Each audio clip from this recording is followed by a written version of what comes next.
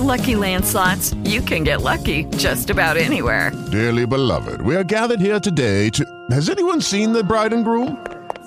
Sorry, we're here. We were getting lucky in the limo and we lost track of time. No, Lucky Land Casino, with cash prizes that add up quicker than a guest registry. In that case, I pronounce you lucky. Play for free at LuckyLandSlots.com. Daily bonuses are waiting. No purchase necessary. Void where prohibited by law. 18+. Terms and conditions apply. See website for details. Judy was boring. Hello. Then Judy discovered ChumbaCasino.com. It's my little escape. Now Judy's the life of the party. Oh, baby, mama's bringing home the bacon. Whoa, take it easy, Judy. The Chumba life is for everybody. So go to ChumbaCasino.com and play over 100 casino-style games. Join today and play for free for your chance to redeem some serious prizes. ChumbaCasino.com. No purchase necessary. Void where prohibited by law. 18+. Terms and conditions apply. See website for details. Blog Talk Radio.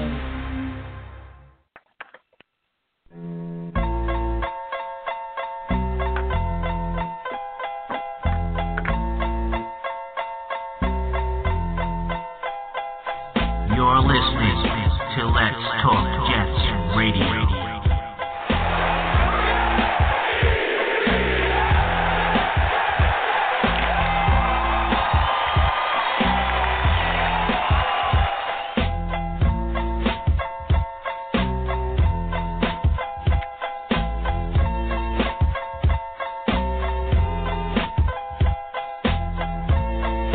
You're listening to Let's Talk Jets Radio.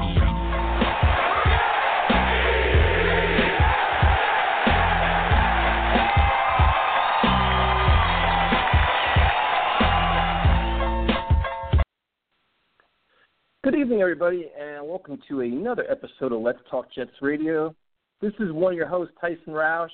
And hey, breaking news, the New York Jets actually won a football game. Hello and behold, it must be the holidays. It must be a miracle that the Zombies actually woke up for a half of football and actually played football. Fancy that, the New York Jets, Joe. The New York Jets won a football game. This is amazing times. Oh, yeah, absolutely, and I'm happy to see it. I'll take a win any way I can get it. It wasn't as pretty. It was ugly. It was grimy at first, but we got through it. But listen here. I am the man of the people. I am here for the people. Let me shamelessly promote our Facebook page. Everyone, go on Facebook, search Long Beach Joe, okay? Like that page. Our content's up there. Give it a listen. Message us. We'll message you right back. Also, leave us some feedback, man. We love hearing from you guys about what you think about what we're doing here. So let us know. Give us your thoughts. And without further ado, Ty, let's get into the show. I am fired up. Yeah, as always, you can find us on iTunes, SoundCloud, Stitcher. We're on Twitter at Talk Jets Radio. We're on Instagram, Talk Jets Radio. We're pretty much everywhere. So give us a follow, subscribe. We appreciate the listens, the follows, the interactions. It's always fun talking about a 4-9 team that's celebrating an overtime victory over the worst team in football. That's always a good time doing that. But, Joe, before we go into this dynasty that is New York Jets, this powerful, steamrolling team led by Bryce Petty, we're going to go to something a lot more important. We're going to bring on Sergeant Stanley, who is a Marine that could help us talk about Toys for Tots. So hang on one second here. Sergeant Stanley, this is Tyson. How you doing tonight? Pretty good, gentlemen. How are you doing? We're doing pretty good, man. We were talking about a pretty lousy football team, so we want to talk about something much more positive in the community, how everybody can help things out. So, Sergeant, can you please just give us some background on the Marines and this whole initiative?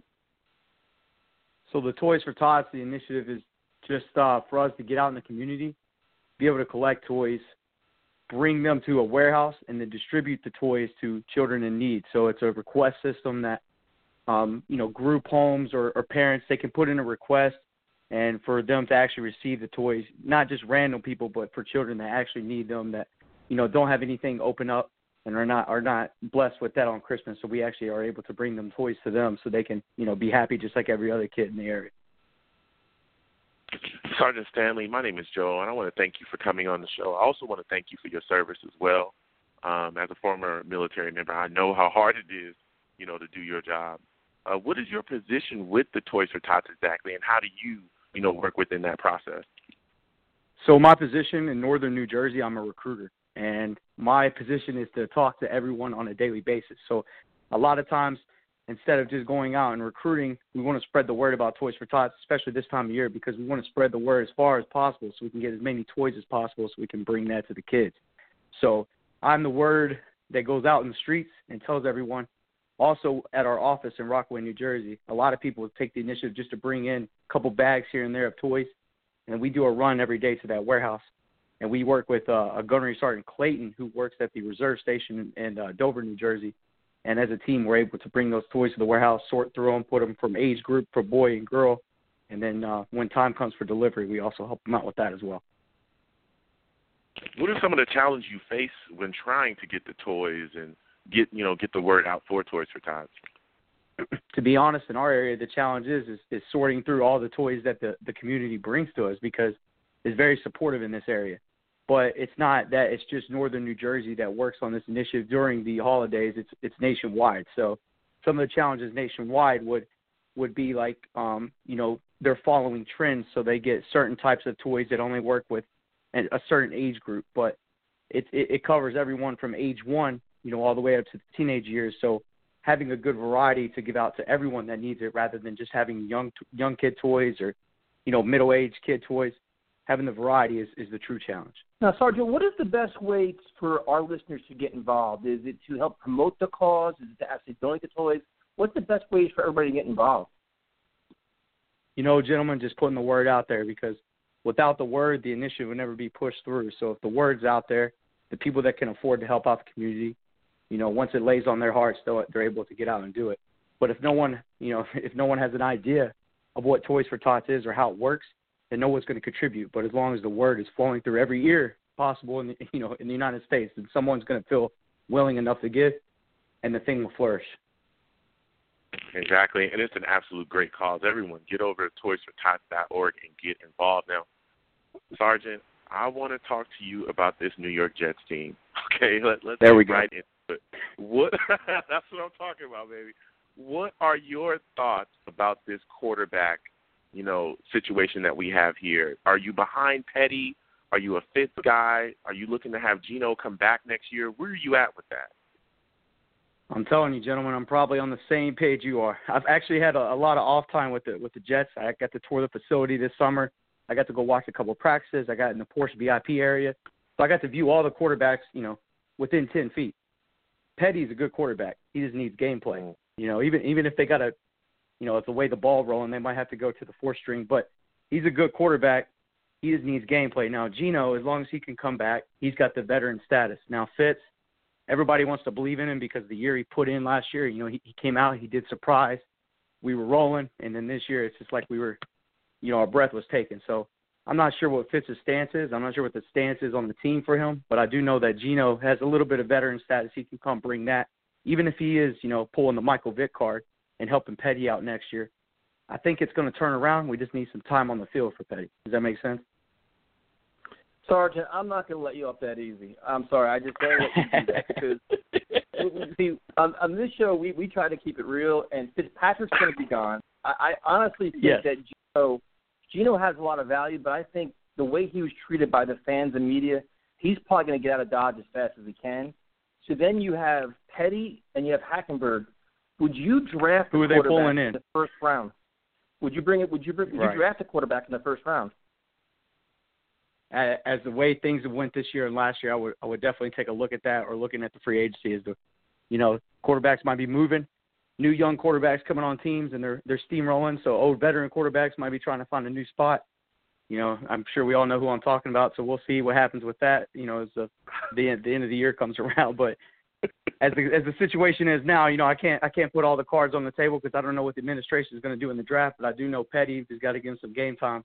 But if they do draft, I would draft a quarterback because we need to find somebody that's a franchise player that's going to hang around, that's going to learn the team, learn the books, and bring it on the field every game of every season rather than changing it up every year. So, Sergeant Stanley, you happen to mention a veteran quarterback. Would you like Tony Romo to be the quarterback of the New York Jets next year? I don't think that's the quarterback I would look for, but a lot of Jets fans. I've been to a lot of games this year, and that's the game I went to against the Colts last Monday. That name was being thrown around because everybody was a little hot-headed about the way the game was going. But, you know, as long as he can stay healthy, he's a good quarterback. We'll see. But, you know, his track record of staying healthy isn't as strong as most would hope for if he did come to the Jets. Yeah, Sarge, I am not interested in having Tony Romo on at all. I think his price tag's going to be too high. And you brought up a very interesting point about, you know, we need to get a franchise quarterback. And I think that a lot of people are so, you know, hell-bent on going out and drafting a guy that, like you said, if you give Petty time, if you develop these young quarterbacks we have here, you said it yourself. You watch him on the sidelines, and the guy, he's got it. But he needs more reps. He needs game time.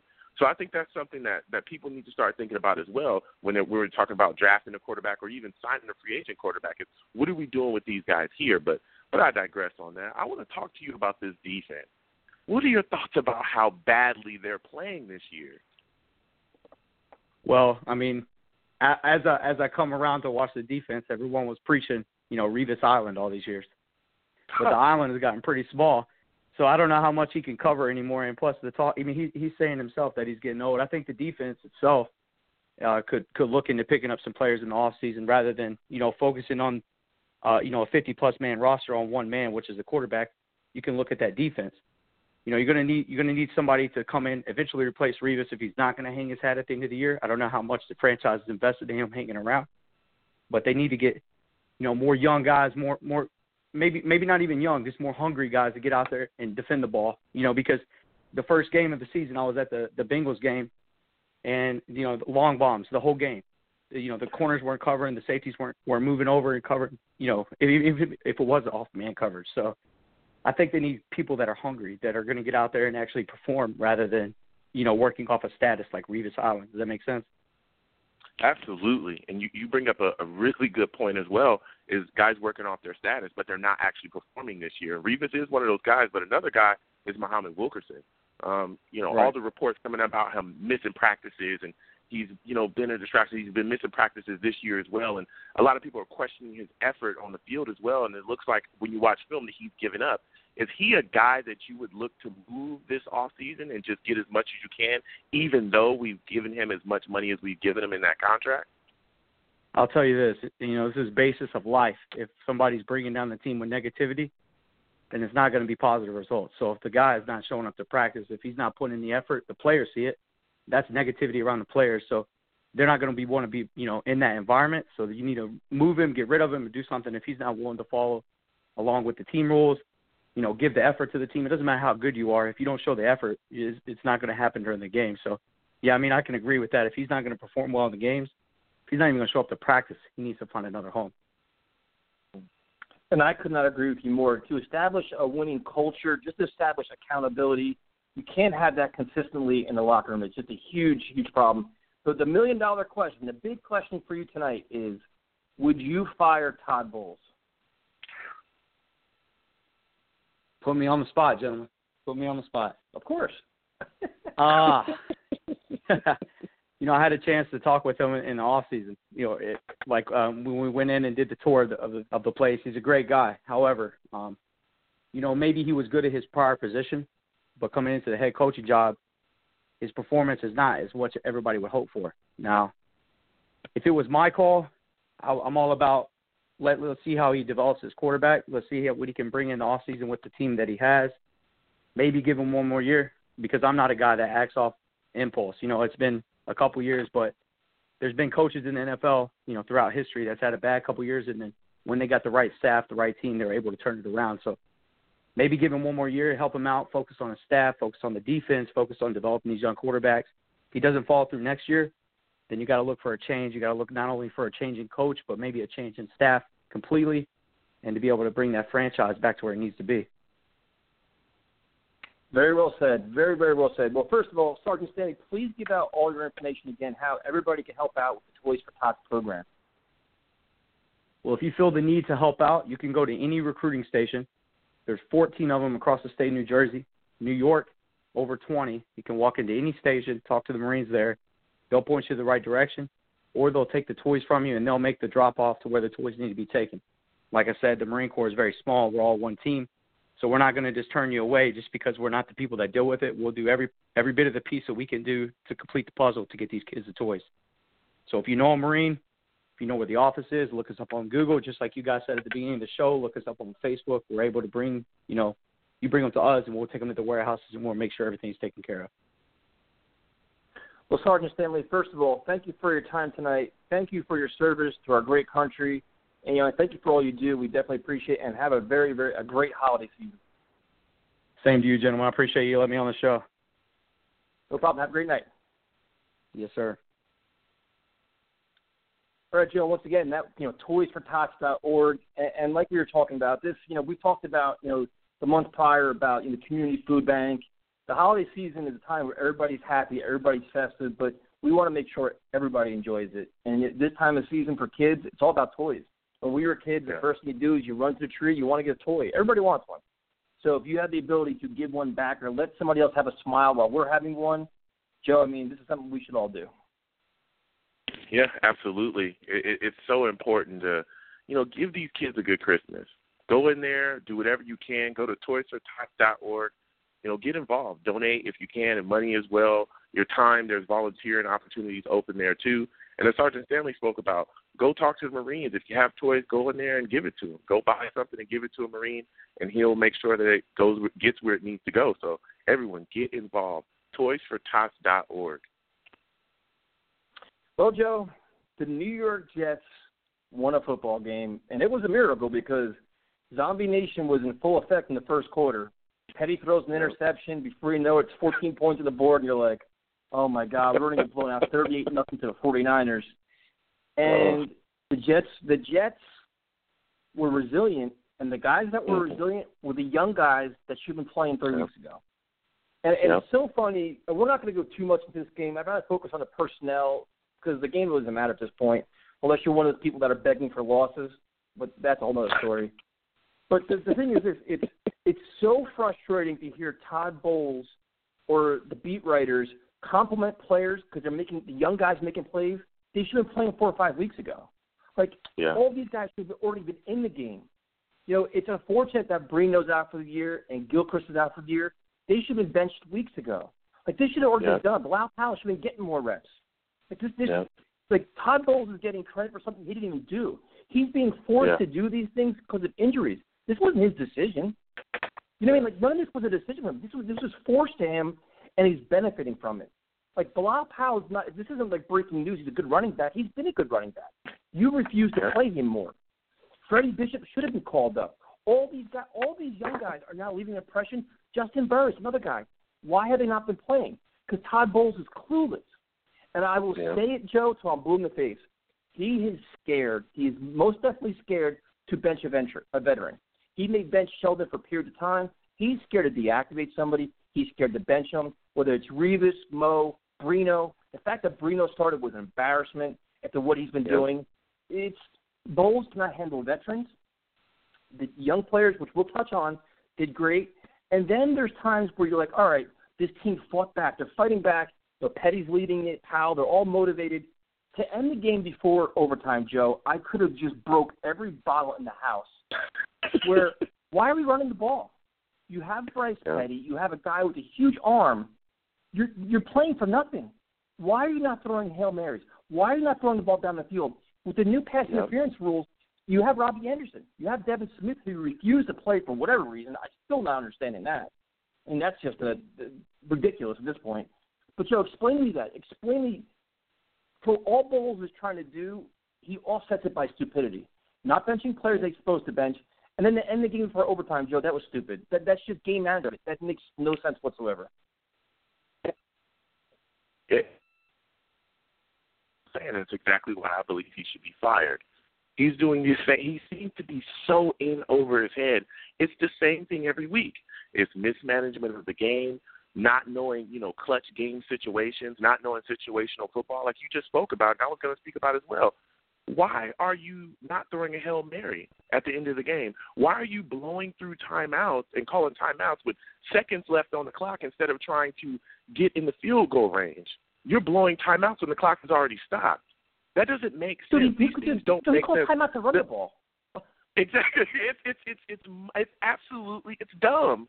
It's dumb football. And the fact that, like you said, the mismanagement of the roster, we've talked about that all year as well. The fact that he's starting guys now, like you said, Bilal Powell, Bryce Petty. Bryce should have been starting weeks ago. He should have never have been sat after that game against the Rams. He should have been allowed to play then. But Bowles was so intent on trotting Fitz out there every single chance that he got. This thing with Bilal Powell should have been getting more carries. We talked about him time and time again, week in and week. Lucky Land Casino, asking people, what's the weirdest place you've gotten lucky? Lucky? In line at the deli, I guess? Aha, in my dentist's office. More than once, actually. Do I have to say? Yes, you do. In the car before my kids' PTA meeting. Really? Yes. Excuse me, what's the weirdest place you've gotten lucky? I never win and tell. Well, there you have it. You can get lucky anywhere, playing at LuckyLandSlots.com. Play for free right now. Are you feeling lucky? No purchase necessary. Void where prohibited by law. 18+. Terms and conditions apply. See website for details. With Lucky Land Slots, you can get lucky just about anywhere. Dearly beloved, we are gathered here today to... Has anyone seen the bride and groom? Sorry, we're here. We were getting lucky in the limo and we lost track of time. No, Lucky Land Casino, with cash prizes that add up quicker than a guest registry. In that case, I pronounce you lucky. Play for free at LuckyLandSlots.com. Daily bonuses are waiting. No purchase necessary. Void where prohibited by law. 18+. Terms and conditions apply. See website for details. Week out. There were games where C.J. Spiller was seeing more action than Bilal Powell. That was just ridiculous. And again, this is something that falls on Todd Bowles and I find it interesting that when the offense hasn't been doing so well this year and things aren't going well, we all just blame Chan Gailey. Whoa. That's crazy because when Rex was here and the offense wasn't doing well, we blame Rex. We went straight to the top. We said, hey, you are the head coach here. Yeah, your offensive coordinator sucks, but you're the head coach and you need to make better decisions on the offensive side of the ball. You're neglecting the offense. It's the same thing with Todd Bowles. You are the head of this team. You stand at the top. If you go on those offensive personnel meetings or you go on those offensive meetings, period, and you say, listen, Chan, you're getting too cute in the red zone. Forte, you're running him a little bit too much. I want to see Bilal Powell get more carries, and C.J. Spiller shouldn't even be on the field unless I say he's going to be on the field. I want to see things change offensively. Another guy that we could talk about as well is ASJ finally being used more and more and more, being sprinkled in. Why hasn't Austin Seferian-Jenkins been sprinkled in throughout this entire year since we got him? He should have been getting more catches and more targets since he's gotten here. Why is it that Chan and Todd cannot put a package together to get this guy into the game and run a couple routes? Marty Mornhinweg did that with Jace Amaru, and Jace had a great year for a rookie tight end. Why couldn't we do that with ASJ? These things don't make sense. And if he can't control these things, he needs to go, period. The same bonehead decisions that he was making last year. We talked about blowing timeouts, about late defensive packages. I was there live, okay? I was there live. I was in the fourth row in the Levi Stadium getting heckled and hackled by Niners fans all day long. I watched those defensive packages continue to come in late, guys still not knowing where they're supposed to be, guys not lining up where they're supposed to be. I watched Todd Bowles call a timeout because there was too many men on the field defensively in the first quarter. This is the same thing we've been talking about since last year. He's still doing it. He's still mismanaging the clock. He's still mismanaging the roster. He's still mismanaging the game. Why is he here? What is he here for? Get rid of him. No, it's the same thing. And we say this all the time. Winning is the best deodorant. It was a great deodorant last year because all these players did whatever they did, and when they went 10-6, everything was fine. This year, all the warts have been exposed. And the warts, the thing is, listen, it was fun to watch this Jet team play, but the young players bailed out Todd Bowles from getting fired. Because when the game was 14-0 and the zombies were in full effect, and there were zombies, that starting roster was lifeless. I'm like, this is Todd Bowles' last game. Like, the Jets are going to get blown out, and when he comes back, he will be fired, and rightfully so. And then the youth of Darren Lee, Leonard Williams, Deion Simon, Rontez Miles, Robbie Anderson, all these guys saved his job. They were almost embarrassed. They were getting embarrassed. Sheldon walking around moping. Mo Wilkerson, waste of time. I mean, they were awful. Revis, being Revis, which is bad. They saved his job, Joe.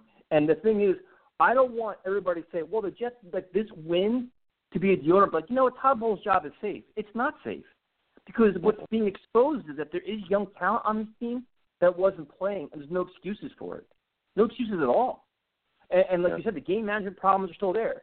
So, you know, we'll go into more about the game. And, you know, there's some players, and Gilchrist was driving me crazy. And I hate to see a guy get injured. And I'm a Doug Middleton fan. I admit I'm a Doug Middleton fan. But Gilchrist was flat-footed. He wasn't doing a damn thing. He should have been benched. Was he? No. It's the same thing every week. But we're going to go into your boy. Your boy, Bryce Petty. Now, I'm going to say this. It wasn't a good game for him. It was inspiring. He gave a ray of hope. It was encouraging. It was great to see him get fire and have some just pull out a win. The dude holds on to the ball too long. He takes terrible sacks. And he you know what Bryce Petty has done? He's learned from Fitzpatrick. He stares at receivers, the first read, and he holds on to the ball too long. He's learned that from Fitzpatrick. So we want to give Fitzpatrick credit for one thing. He accomplished that this season. He takes the Bryce Petty. But I don't come out of this game saying he's our franchise quarterback. I don't come out saying anything other than he did okay. That was it. A meaningless game, the same kind of meaningless game that Geno Smith played in, we always discounted. Same kind of meaningless game. Bryce Petty did okay. But, Joe, if we can't really build a lot off of that other than he inspired some players and he pulled out a win. Yeah, I know everyone is waiting for me to talk about my guy. I've been on the Petty train. I wanted him to get drafted here. Listen, I criticize my guys when they play bad, and, you know, I praise them when they play good. On a scale of 1 to 10, I give him a 5. I think the first half he was erratic. He was pumping constantly. He wouldn't let the ball go like you said. He needs to learn how to trust. He needs to learn how to trust his eyes. Okay, he needs to learn how to trust his eyes. The interception that he threw, I was sitting right there. It was coming towards me. And he locked on to that wide receiver, and it was so easy for the DB to read his eyes because I read it. And when he threw that, I said, please, no, not there, Bryce. And he threw that, and I let him have it. I let him have it because I know he's better than that. His footwork was atrocious in that first half as well. There was a lot of errant throws. He just seemed uncomfortable. He also made a really dangerous to Anua that almost got picked off during that game as well. But Anua made a great catch. He missed a wide-open receiver on his second pass.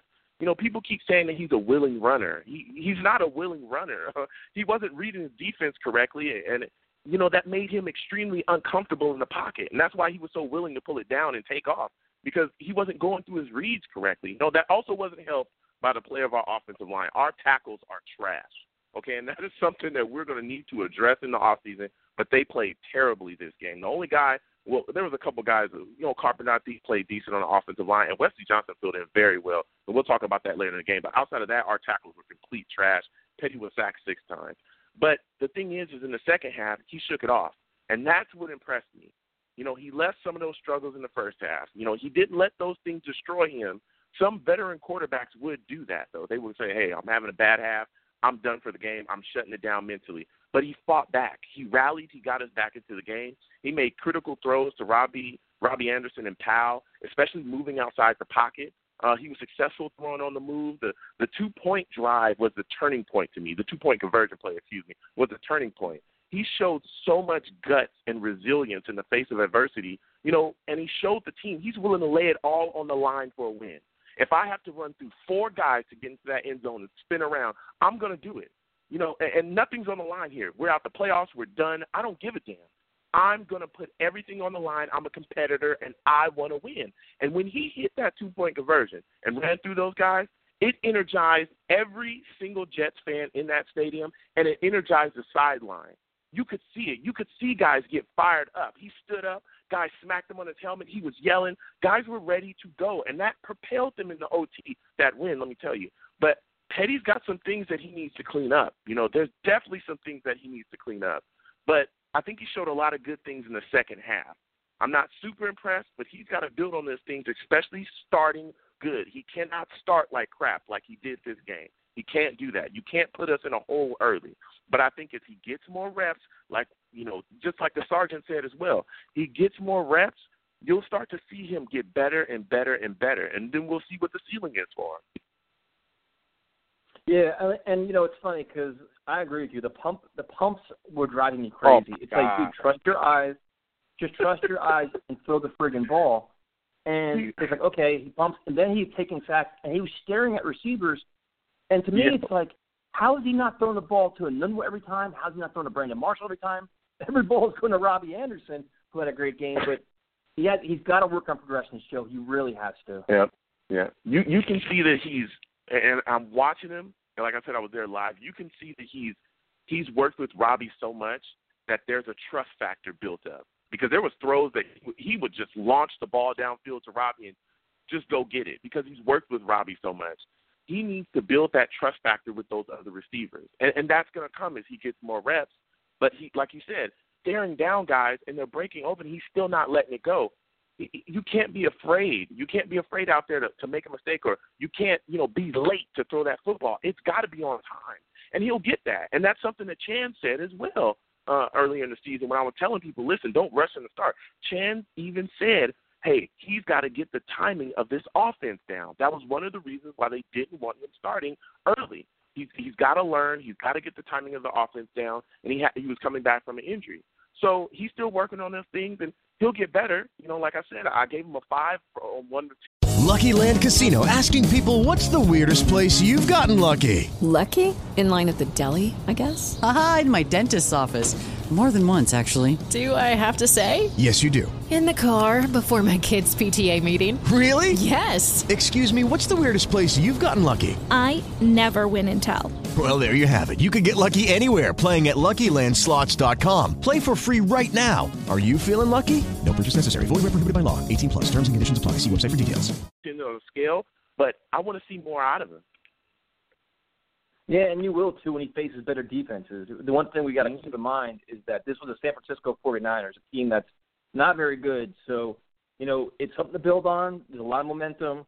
We touched on a lot of players, but, I'm so tired of the sleepwalking on defense, and it's so much fun to watch Darren Lee play and Leonard Williams and Deion Simon and Rontez Miles. And these guys care, dude, and they're playing so hard.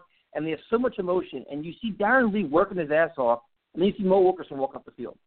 It's like the culture change is so obvious, and the new breed is here. The new school players on our team, and I'm good at taking over, starting with Leonard Williams. He is our defensive line. Next to him and Deion Simon, if you can find a way to get rid of Mo, get rid of Mo. Sheldon, gone. You take care. I really don't care. This is about culture, all about culture. So the young guys are there. Freddie Bishop, like I said, I like him personally. He had energy, Joe. It's like, Joe, I don't care if you're a great player.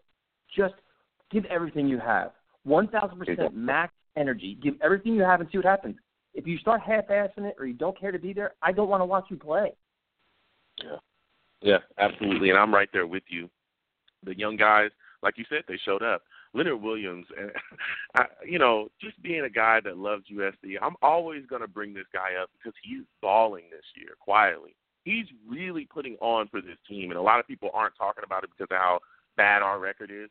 But he is playing very solidly out there. He had another sack this game. Jenkins is playing very well as well. Like you said, Lee, he had some issues in the first half or first quarter where he kind of gave up some plays. I mean, Carlos Hyde was running all over us, and there was a lot of issues there. Some guys weren't setting the edge, but the young guys did what they needed to do. And we talked about Deion Simon as well in the offseason. And we talked about this guy coming in. He was supposed to be the replacement for Snacks. Snacks was gone. Deion Simon's a guy. He's pretty much the same guy. And I believe that he's been mismanaged as well. He's another guy, along with Petty and Bilal Powell and a lot of these other guys where you're saying, hey, this guy is supposed to be solid. We've heard a lot about him, but we're not seeing him on the field. Why is he not being worked in? Why are we seeing Muhammad Wilkerson out there? Why are we seeing other guys out there, Revis out there, that aren't playing as well, but these out there, sweating and bleeding and giving their all to be on the field? You're not putting them out there in clutch moments so that they can make those plays and get those reps and learn. That's just absolutely ridiculous, but it's good to see these guys shine in the moments that they got. Yeah, and for once in the last couple of weeks, it was fun to be excited about some play on the field. It was like, wow, they're fighting back. And then, like I said, to end the game before overtime, I was like, oh, Todd Bowles came back. Zombie's back. You call timeout, you run the ball. Why not go for the win? Like, He just had to leave his mark on the game, and the Jets wouldn't spite him sometimes. They actually wouldn't spite him. It was just comical. Yeah. We did the same thing the first year, though. We did the same thing last year. There were games that we won in spite of him. Yep. Yeah, I mean, it's tough to defend. And like you said, you can point things on Chan Gailey, but, sometimes it's the quarterback. Sometimes it's the head coach's responsibility to hold everybody else accountable, and that's something that Todd Bowles just struggles with. And I will say it till I'm blue in the face. Todd Bowles is scared to bench veterans. He's scared to. Right now he's doing it because he's forced to because of injuries. He just said he does. It's just too much trust, too much respect, and it's not working out. So thank God the young players came through and just won this game. I'm sure the win pissed everybody off because now the Jets had the 6th pick in the draft and everything else, and I don't even care about that at this point. Joe, before we go to callers, I just want to announce one thing. And, dude, over the last couple of weeks, we surpassed 200,000 listens on this show. And to me, that number is just insane because we're just a couple of football fans along with Prime Time that like to talk football. And just, we get great guests from Quincy Enunwa to all these other guys, Aaron Henderson, Lorenzo Malden, all these great, Fireman Ed. Then we get Connor Rogers, all these analysts. So great callers. I mean, it's just crazy to think that we got over 200,000 listens. So, Joe, I'm just very, very thankful. Yeah, I absolutely am as well. It always blows my mind when I meet people. I met people at the game in San Francisco. Shout out to Rumi. She was out there as well as the rest of the people that give us a listen. I'm always mind blown when people come up to me or recognize me or, recognize my voice and they want to talk to me about the show or talk to me about the Jets because I'm really just a regular dude, absolutely regular. So I want to thank everyone for listening, everyone that's ever listened. If you called in, thank you. Like I say at the end of the show, and I really, really mean those things. You guys mean the absolute world to us because, without you guys, it'd just be me and Tyson talking like we do every day. Just talking football and there'd be nobody listening. So you guys are the absolute, the absolute best. So thank you guys. Yeah, well said. And, just as everybody knows, if anybody wants to advertise with us or sponsor us, just contact us. We're more than happy to talk about it. But we just have a lot of fun, man. I never thought we'd get to this point, these kind of listens. And almost every week we're breaking our show records in terms of listening. So thank you for that. And thank you to Primetime, too, who always gives us great audio. All right, We're going to start out going to the calls, and one of the calls we're going to talk about, one of our topics tonight is going to be, should the Jets draft a quarterback in the first round? Because one of the co-hosts who's wrong says no, and the co-host that's always right says yes. So that'll be the topic for this evening. We're going to go to Sean from Maryland. Sean, this is Joe and Tyson. How are you, man? What's going on, guys? How you guys doing? Well, we're doing pretty good, man. The Jets won a game finally, so that's something positive at least, right? If you want to call it that. I watched the game, and, to me, it wasn't if they win, if they lose, and that's how I felt. I tell you, this is a really bad season. Number one, I'm with Joe. Todd Bowles got to go. He got to go. The guy, his game management skills is poor. I don't know. Unless he's going to turn around next year, he got to go. I don't see any improvement. He made the same mistakes like he did last year. He doesn't seem like he has able to connect with the players, or he's afraid of them. It seems like the players are running the show and not the management, and that's why you got people talking bad about the organization on press conferences, and you got people being late at meetings. It's just no discipline, and this is not good. It's a reflection off of Todd Bowles. The whole team is just going. It's getting worse before it's getting better. No, and we agree, and we joke around a lot. We call them the zombie, the head zombie, because they walk around like zombies. And you even saw it this past Sunday. They won the game, but that first half was gross. If you only the diehard kept watching that because you had to start drinking beer and throwing chips around because you're getting bored watching them get their ass kicked. Who would you replace? Who would you replace him with? Well, I don't know right now. I don't want, and I tell you this, I don't want a rookie coach. I want an established coach that's been in the NFL, that has experience. Who that is, I don't have an idea at this time.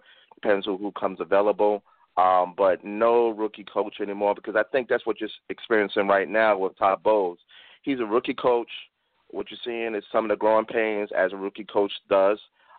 He's a defensive coach, so he doesn't really get into the offensive side of things. You need somebody that's balanced, somebody that understands both sides of the ball. Rex and Bowles are the same coach. They just basically is a defensive coordinator with a head coaching title, and you need somebody that's able to address offensive issues as well as defensive issues and be able to run a team and be a leader as well. You know, not afraid of making decisions, not afraid of sitting your veterans down and, you know, giving them a boot and kicking in the butt when they're not playing. But it will be good to see something like that. But unfortunately, you're not going to see it this year. You may see Todd Bowles for another year before looking at a culture change. And I want to thank you for calling in. And that's what sucks, is that I question his, and we talked about this time and time again, questioning his developmental process with these young players. And if we're talking about going into next season with him, and he's not working to develop these young guys now, because as Tyson said and I've said as well, some of the only reasons why he's starting these young guys is because there's been so many injuries, even though some of those guys that are injured haven't been playing well at all. You know, we've seen Revis be trotted out there time and time again. He's not playing well at all. We've seen other guys be trotted out. Fitz was trotted out there until he got injured, and then he came back. Okay, round two. Name something that's not boring. A laundry? Ooh, a book club. Computer solitaire, huh? Ah, oh, sorry. We were looking for Chumba Casino. That's right. ChumbaCasino.com has over 100 casino-style games. Join today and play for free for your chance to redeem some serious prizes. ChumbaCasino.com. No purchase necessary. Void where prohibited by law. 18+ terms and conditions apply. See website for details. It is Ryan here, and I have a question for you. What do you do when you win? Like, are you a fist pumper, a woohooer, a hand clapper, a high fiver? I kind of like the high five, but if you want to hone in on those winning moves, check out Chumba Casino. At ChumbaCasino.com, choose from hundreds of social casino-style games for your chance to redeem serious cash prizes. There are new game releases weekly, plus free daily bonuses, so don't wait. Start having the most fun ever at ChumbaCasino.com. No purchase necessary. VGW. Void where prohibited by law. See terms and conditions. 18+. You know, he was still had a bum knee, and he still trotted him out there. So I don't know if I trust him going forward, which is another knock on him, with these young players and getting them developed. I don't want to see him here next year, but like you said, it could be a possibility that he is brought back here. What are your thoughts about Bilal Powell? Because this is another guy that I feel has been mismanaged, you know, under him as well. How do you feel about them finally giving this guy the rock and allowing him to run? He's been mismanaged the whole year. I mean, we all know what he's all about. I mean, seriously, Powell was a beast last year, and I don't know why they had Spiller getting touches last game, and I mean, it was just ridiculous. And I blame that on the offensive coordinator. I don't know why some of the players are in there and some of them are not. But Bilal Powell has been a beast. I mean, when he was re-signed by the Jets, I was like, yes, because he has a lot of heart. He may not be the most gifted runner, but he has the skill set to be a efficient runner, and he has a lot of heart, and he's a leader. He shows up to the game every time. So, I mean, I don't know why they didn't put him in there. I think that's something that they need to address, is how they manage the roster. I mean, that's not only it. They had 4 quarterbacks for the whole year, and then when they had an opportunity of starting Bryce Petty, they said, well, he's not ready. I said, well, how come you're going to put him in on reserve at least for, you know, through the halfway in a year season, and then bring him in if he's ready? But we wasted a roster spot because we want to carry 4 quarterbacks, and it's just ridiculous. It's just frustrating. I mean, I don't understand them. But about the drafting a quarterback, I'm not going to throw Petty away and Hackenberg. I mean, we already spent a second-round pick on a quarterback. I think it's too soon to draft another quarterback in the first round.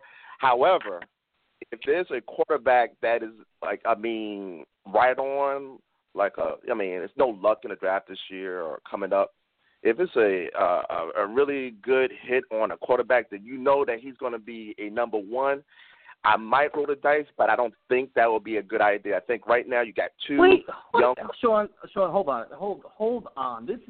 This topic is going to drive me insane, and your friend Joe over there is going to agree with you, and I'm never going to agree with it. So you mean to tell me, with the fifth pick in this draft, if Mike Maccagnan thinks that DeShone Kizer or Deshaun Watson or one of these guys is going to be a very good quarterback, you're going to say, no, I'm not going to draft him because I have Bryce Petty and Christian Hackenberg? No, I'm saying this is that, I mean, we got so many other needs. I mean, offensive line is quarterback. That's what we need. Get a quarterback. Russia. Yeah, we got two quarterbacks. We drafted two the last 2 years.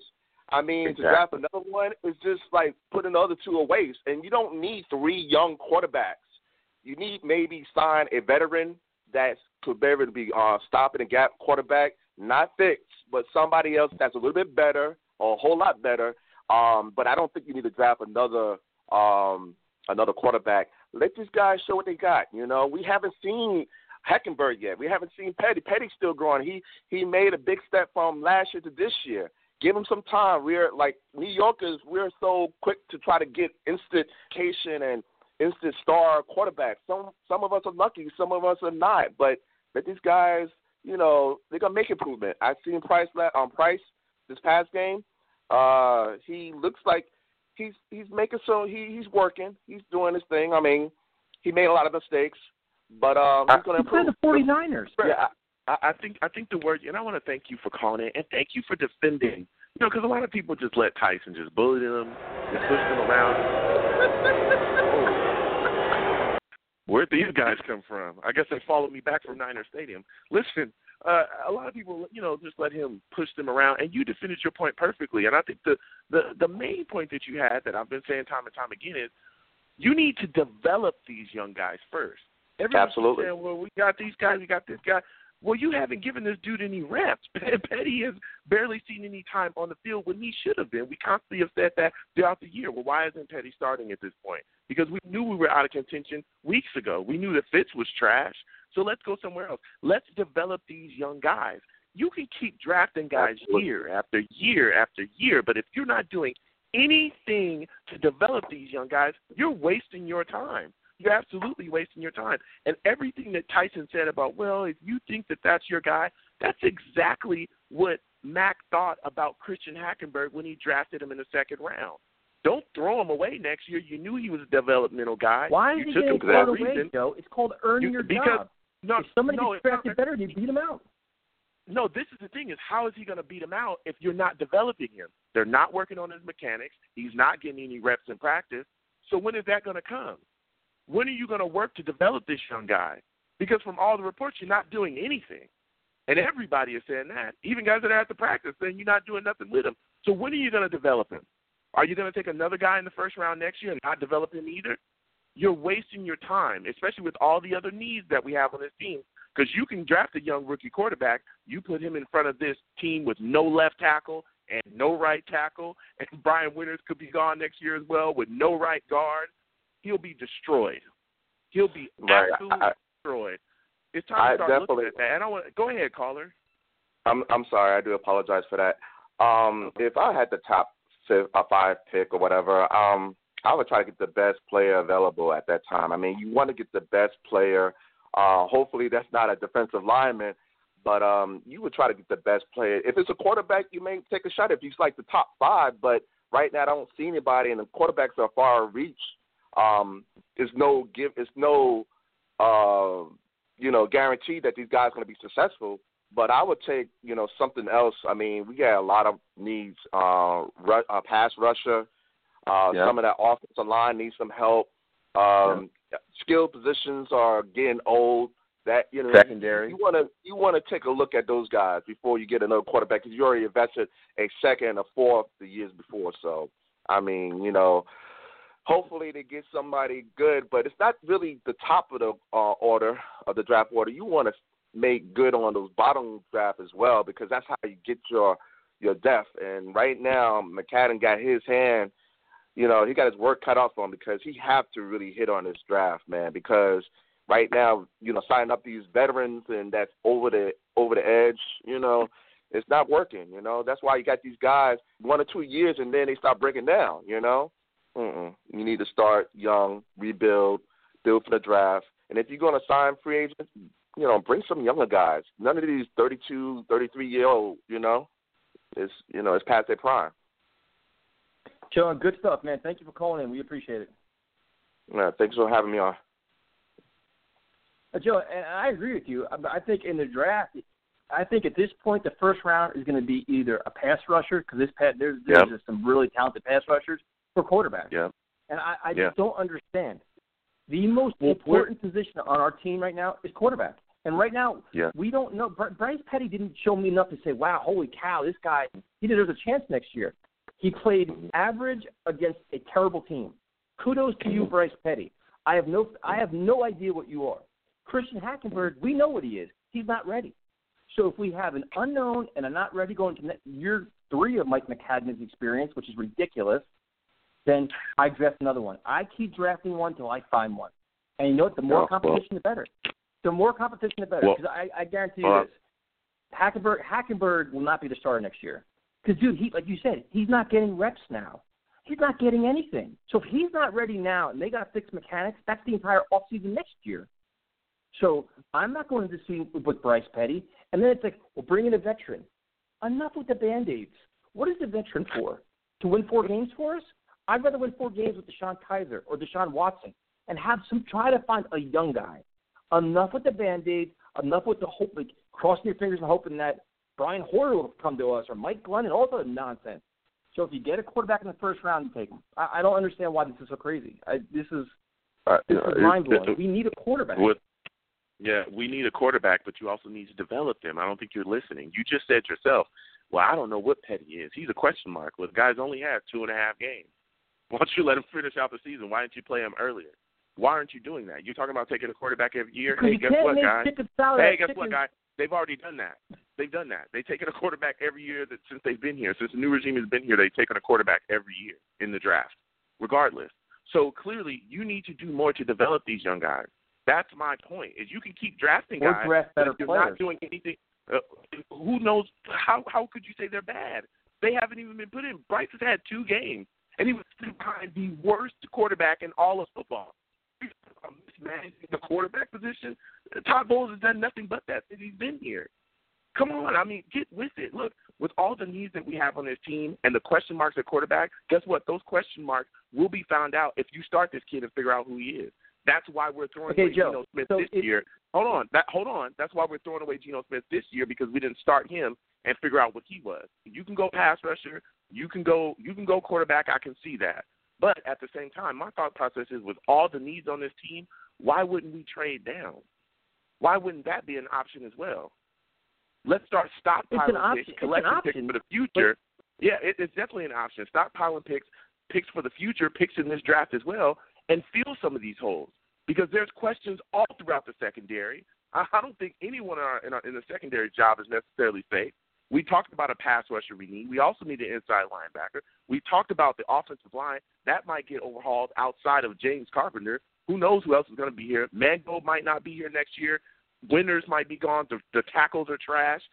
We might also need a running back behind that as well.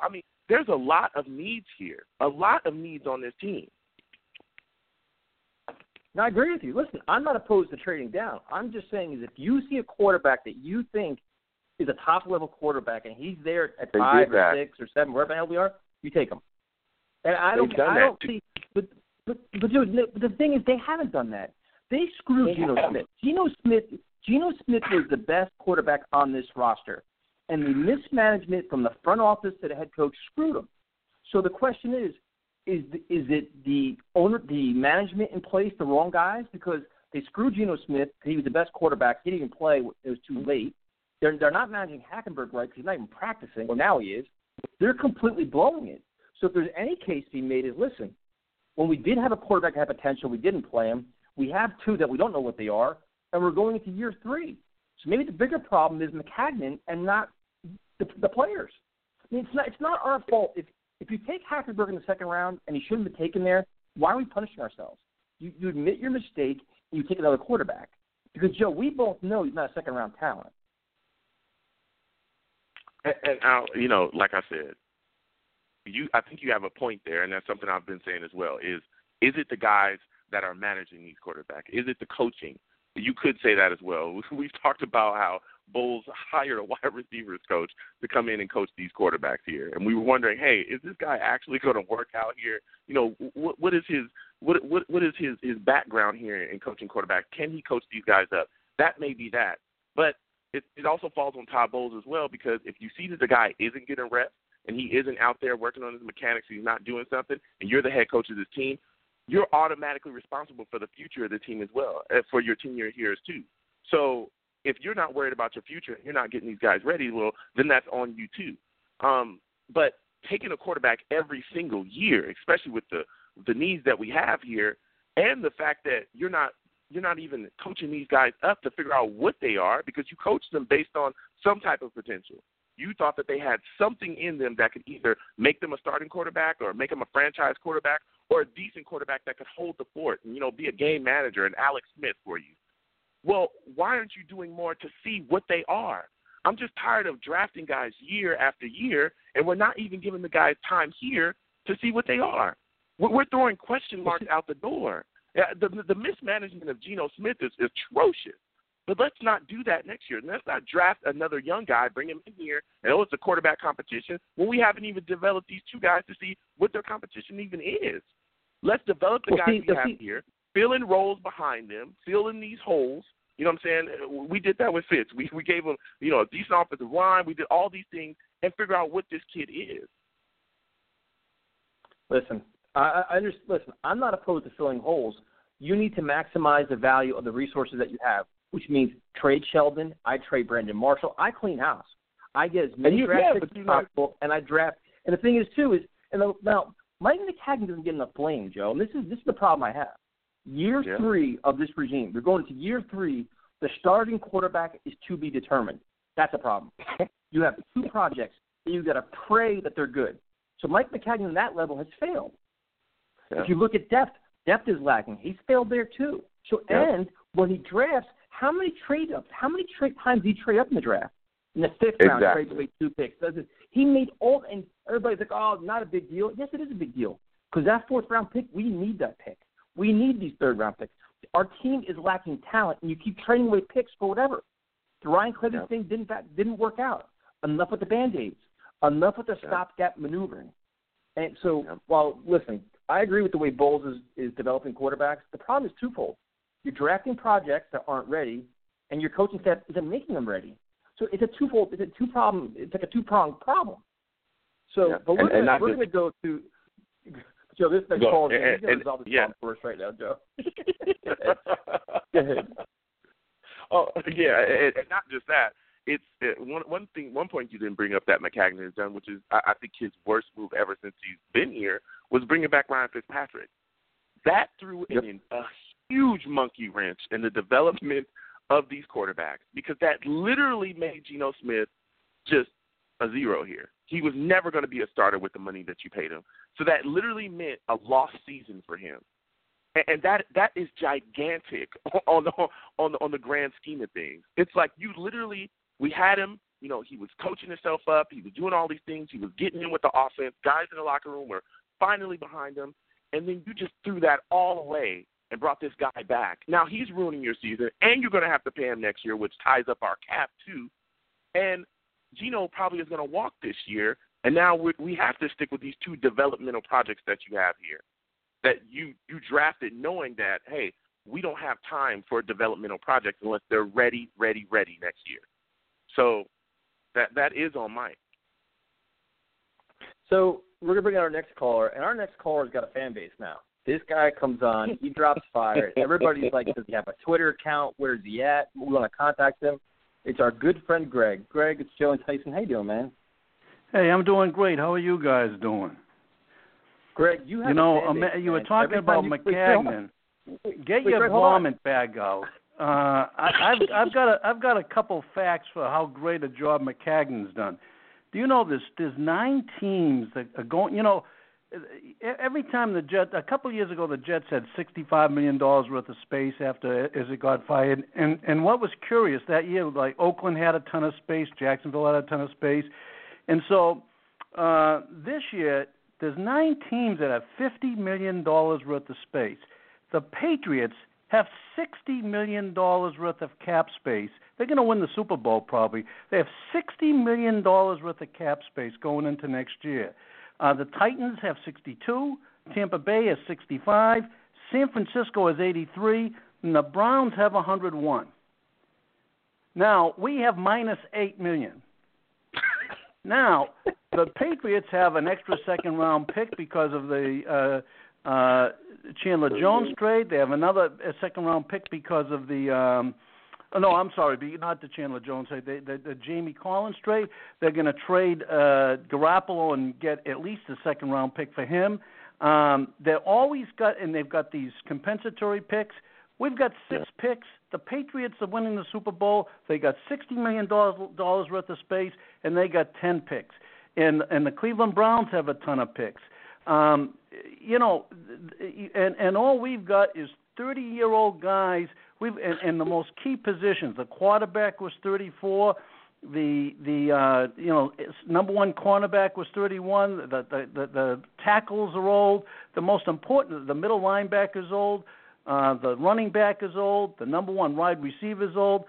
And we're minus 8 on the salary cap. What the hell? I mean, I want to ask Ron Wolf and Charlie Casserly if they went on a nationwide search to deliberately find 2 guys that could blow up this team, or it was just an accident. I mean, but see, Greg, hold on. Yeah? In fairness, though, if you cut Revis and Brino and Mangold and Harris, you cut all these guys, you could wipe out $40 million in cap space in a heartbeat.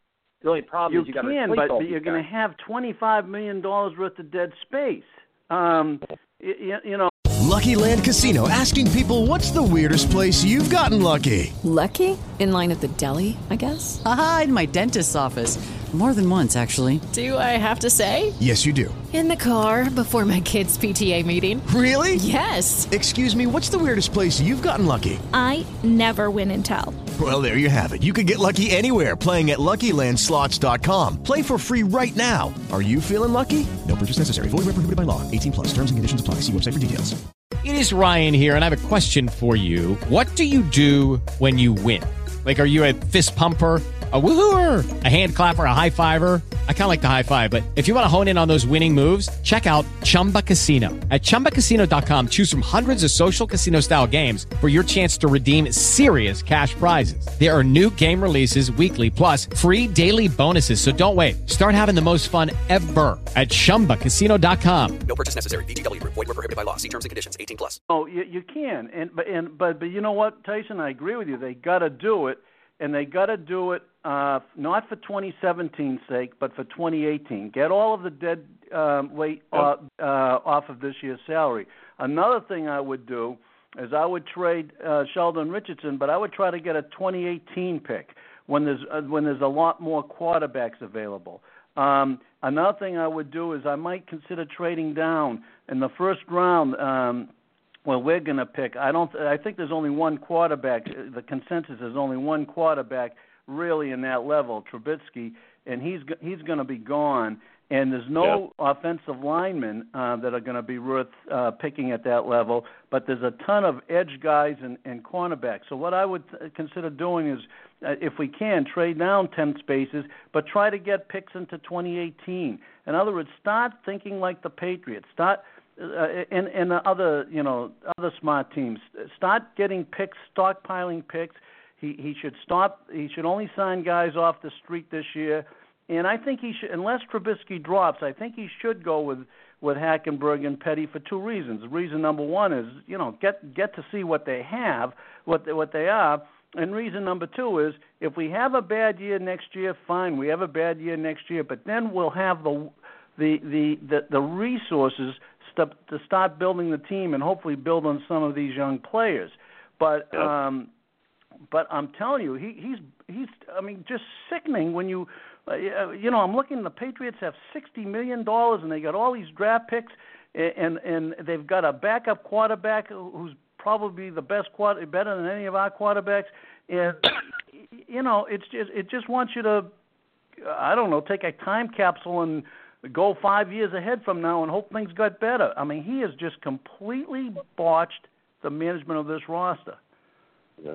Now, Greg, how do you handle the quarterbacks? Do you keep Chan Gailey just for the sake of continuity to help him teach, help him keep him in the building to keep teaching them, or do you want a change with the coaching staff? It's been my position Bowles should go. I don't like Bowles, and I think with a new coach you're going to get a new coaching staff. Now, having said that, I think that the offensive line coach has done a terrific job this year. They're missing 3 starters. One of the reserves got hurt. Quali got hurt, and the Shell went in. And I think a lot of these sacks were due to Petty holding on to the ball too long. I think he's done a good job. I think that the days of Sanjay Taj, or whatever his name is, Tal, are gone at the receiver coach. We got a good receiver coach. These young guys are developing. So there's some guys in the staff I actually like. But I think Bowles has got to go, and if he does, I think Gailey's going to go with him. I never thought I would be able to say this, but last year I was saying that the Jets' 10 win was inflated because they played an easy schedule. If the Jets end up with 4 wins this year, it's going to be inflated because they played a team that's 1-15 and another team that's going to go 0-16. When the hell do you have a schedule like that?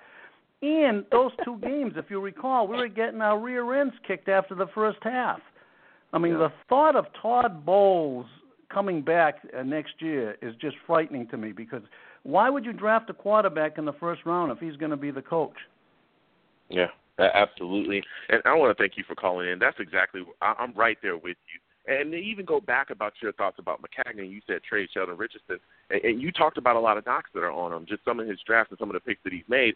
I also question his ability with trades, because we talked about this last year when we had Muhammad Wilkerson. He was on the cap for $15 million, and he was we had him on the tag, and we said, listen, you have got to get this guy out of here. And it seemed as if the grade that he had on Muhammad Wilkerson was far too high, and these guys were not willing to pay the price. And it was like, listen, get this guy out of here. Now you fast forward this year where you got Sheldon Richardson with all the issues that he has, and you're not going to be able to keep this guy because he's not going to sign for the type of money that you're going to be willing to offer him. And he still supposedly has a first-round grade on Sheldon Richardson. It's like, listen, get this guy out of here for whatever you can. He should have been gone before the trade deadline. Now you got to drag that into this offseason as well and see if you can trade him in the offseason. I mean, what are your thoughts about some of those moves that he's made? I couldn't agree with you more. He's botched the Wilkinson value. I was against him re-signing him the whole offseason. He apparently has botched. He was asking for a number 1 for Sheldon Richardson, who's one strike away from being suspended, and he's putting no effort in there. He's skipping meetings. Is he kidding me? And again, if he can get, let's say somebody says the most we're going to give you is a number 3, say to him, well, give us a number 2 for 2018. I wouldn't mind start stockpiling a little for the future, but he's got to go. The problem is I just don't see how they get rid of Mo Wilkinson. Tyson, you're right. We can develop $40 million worth of cap space by cutting these guys, but if you trade Mo Wilkinson, you're going to lose half of that precious cap space just getting rid of him. And I would just rather trade Richardson and then cut some of these other guys, and then after next year, when it's a more manageable hit, at that point, if Wilkinson doesn't fly right, get rid of him. But again, with a new coach, you might get a better attitude. See, if we retain Bowles, we're limiting ourselves. You can't bring back Geno Smith because Geno Smith and Bowles are like oil and water. You can't draft a top quarterback because he can't develop a quarterback. You can't really keep Mo Wilkinson because Mo Wilkinson's walked over him for two straight years, and you got to take the hit to clean up.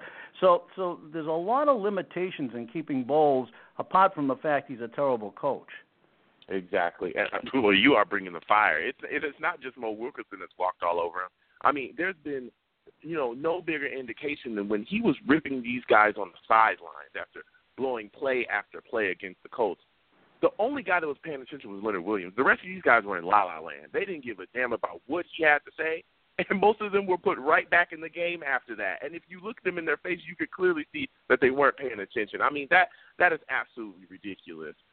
Going forward, I got a theory. I got a theory that he actually was having problems in 2015, and I'll tell you why. After the Indianapolis game, they asked him why Sheldon Richardson only played like 9 snaps in the second half, and he said it was the game plan. I don't know if you remember that, but he said it was the game plan. Yep. Well, in 2015, the last game of the season, Ivory didn't play the first quarter, and he came in the first play of the second quarter, which is traditional Todd Bowles. I'll punish you for a quarter, and the first play in the second quarter, you're back.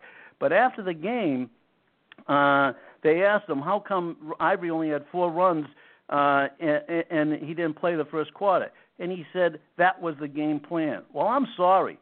It's physically impossible to be that mentally stupid to sit your starting running back in a game that you need to get in. I think there was some disciplinary problems going on there. I think he had disciplinary problems when he suspended for 1 quarter Wilkinson before. In other words, I think that he's had a very tenuous hold on this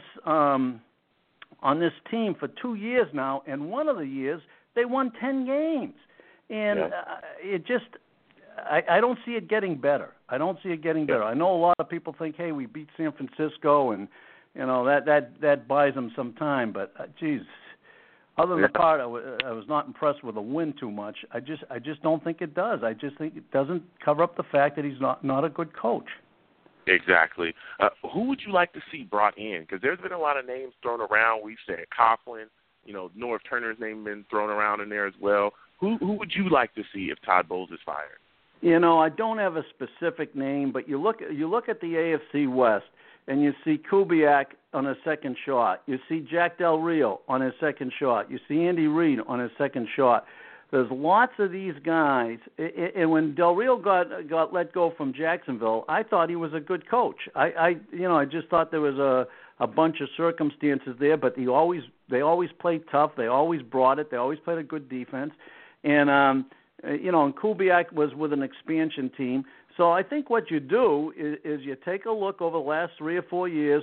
Who got let go? I'd rather not a guy that gets fired this year. I think you need a year or 2 to breathe and think things over, and then go for a veteran guy, and preferably a guy that can develop a quarterback, but go for a veteran guy. I think it's too big a crapshoot to go with a coordinator who's never head coached before. Todd Bowles, he's like Bryce Petty. I mean, he's just, you don't know, and unfortunately, and I've got nothing against the guy personally, other than the fact that all of the guys that we've been yelling for him to play all season long, he doesn't play until he's forced, and then we find out these guys are actually good. I thought Boris was great. I thought Palau Powell was great. Do you want another season of just saying, hey, why aren't you playing this guy? We got to wait for the guy ahead of him to get hurt. That's what it's come down to. So I'd just as soon look for a Tom Coughlin. I just think is too old. I don't want a guy. One of the things I didn't like about Parcells was when he came, he made it clear he was gone in 2 or 3 years. Well, Coughlin won't. I think he's 73, 74. I'd rather get a younger guy that can establish some continuity. So I like Coughlin. Hey, Greg, I got a name for you. Who? What about Todd Haley? I like Todd Haley, and I think he's tough. He's done well in offense. He's succeeded in a couple places as an offensive coordinator, and I think that would be a great pick. I think he's the type of guy. He's a little of a veteran mate now. He's he wouldn't fit my profile, but I think he would be. I think he would be a good. I don't want a guy that's been a coordinator one time and been successful one place. Haley's been successful multiple places. Mm-hmm. Yeah, Greg, good stuff as always, man. Thank you so much for calling in. And like I said, you have a fan base, man. Every time you come on, our Twitter account goes nuts. Everybody wants to talk to you. Well, thank you. You're kind. I just want to say one thing before I leave, which is But due to my schedule, I'm not going to be able to probably call you until after the New Year. So happy holidays. Have a great New Year. You guys are the greatest show. When I can't call in, I always listen to it on iTunes the next day, and it gets me through the week. This year has been like the valley of the shadow of death, and you guys have been keeping me through it. So I want to thank you guys very much. You do a great mental service service for all of us Jets fans, and have a great New Year and happy holidays. Happy holidays to you and your family, Greg. Thank you so much. Yeah. Thank you. Take care. Goodbye. And like I said, Joe, he is by far one of my favorite callers because once he comes on, the Twitter account goes nuts. He has passionate takes, but he has informed takes where he always has statistics as well. Like, he drops just numbers on you. Yeah, absolutely. I love speaking to him. Now, everything you just said, he comes on, he's got good takes, and he can back it up with facts, man. I love speaking to him, and happy holidays to him as well. Now, the one thing that is always interesting about Todd Bowles, and like I said, you want to believe in him. Like, I've been trying to find a way to make him come back next year, and then the 49er game started. They came out like zombies, and then the ending of the game before overtime just drove me insane. I'm like, wait a minute, why are we not throwing the ball deep? Like, his conservative nature, his lack of game instinct drives me crazy. So it's like, all right, if you keep him for one more year and you fire the coaching staff, and say you bring in a new coordinator, new offensive coordinator, now your quarterbacks are learning from somebody else. If you fire Todd Bowles next year, that's going to be their third coordinator for Hackenberg. You know what I mean? It's like the trickle down of this whole thing is like if you keep Todd Bowles next year and you make him change his coordinator, it's going to set these quarterbacks back. If you keep the guy in place, it's like it's a fine line, Joe. Like, you don't really know what to do with this. If the quarterbacks are so important, you want him learning one system and have a constant voice, right? Yeah, exactly. And this is why I'm saying he needs to go. This is exactly why I'm saying he needs to go, because under Todd Bowles, you're not going to get a quarterback developed correctly. We've seen that these last 2 years. We've seen him, almost shield Geno Smith, always never really saying anything positive about it as well. And Greg has spoken on that too. Never really, big upping this guy for doing what he needs to do it and getting out there and working with the guys. Never really having a positive word to say, even when Fitz was trash. Not figuring out how to, manage Christian Hackenberg and getting him ready. Why is he not getting reps? Why is he not working on his mechanics? Why is Petty not starting earlier? These are all things we talked about. You allowed Fitz to sit out in that Chiefs game and throw 6 interceptions. These are mind-boggling decisions. So if you have a guy that has shown you this much ineptitude as a head coach, you've got to get rid of him. But sadly, and like other fans have said, if they don't and go into it with him next season, I think they're going to keep all the coaches, see what he does next season, and probably fire him after that. Yeah, I think, like I said, I think he was real close to being fired this week if they got blown out by the 49ers, because it was a lifeless, embarrassing effort. And then the young guy saved his job. But I think the defining thing with Todd Bowles is his inability to handle veteran players. I think he trusts them, he relies on them, and they spit in his face. And that's the problem. I mean, and we've seen it all year long, and he's scared to deal with them. He doesn't deal with them. He doesn't deactivate them. He doesn't bench him. He keeps rolling them out there. Your culture gets screwed. Your accountability gets screwed, and that's why they all have to go. And so it's going to be interesting. We're going to go again. Yeah, and that's nuts, because if you're a guy that literally has based your entire program on accountability, that's the ship you rode in on. You said, listen, we come here, guys are going to do it my way. We're going to hold everybody accountable. And then when it comes time to do so, you don't do anything. You don't hold anyone accountable. Then what are you doing here? Get out of here.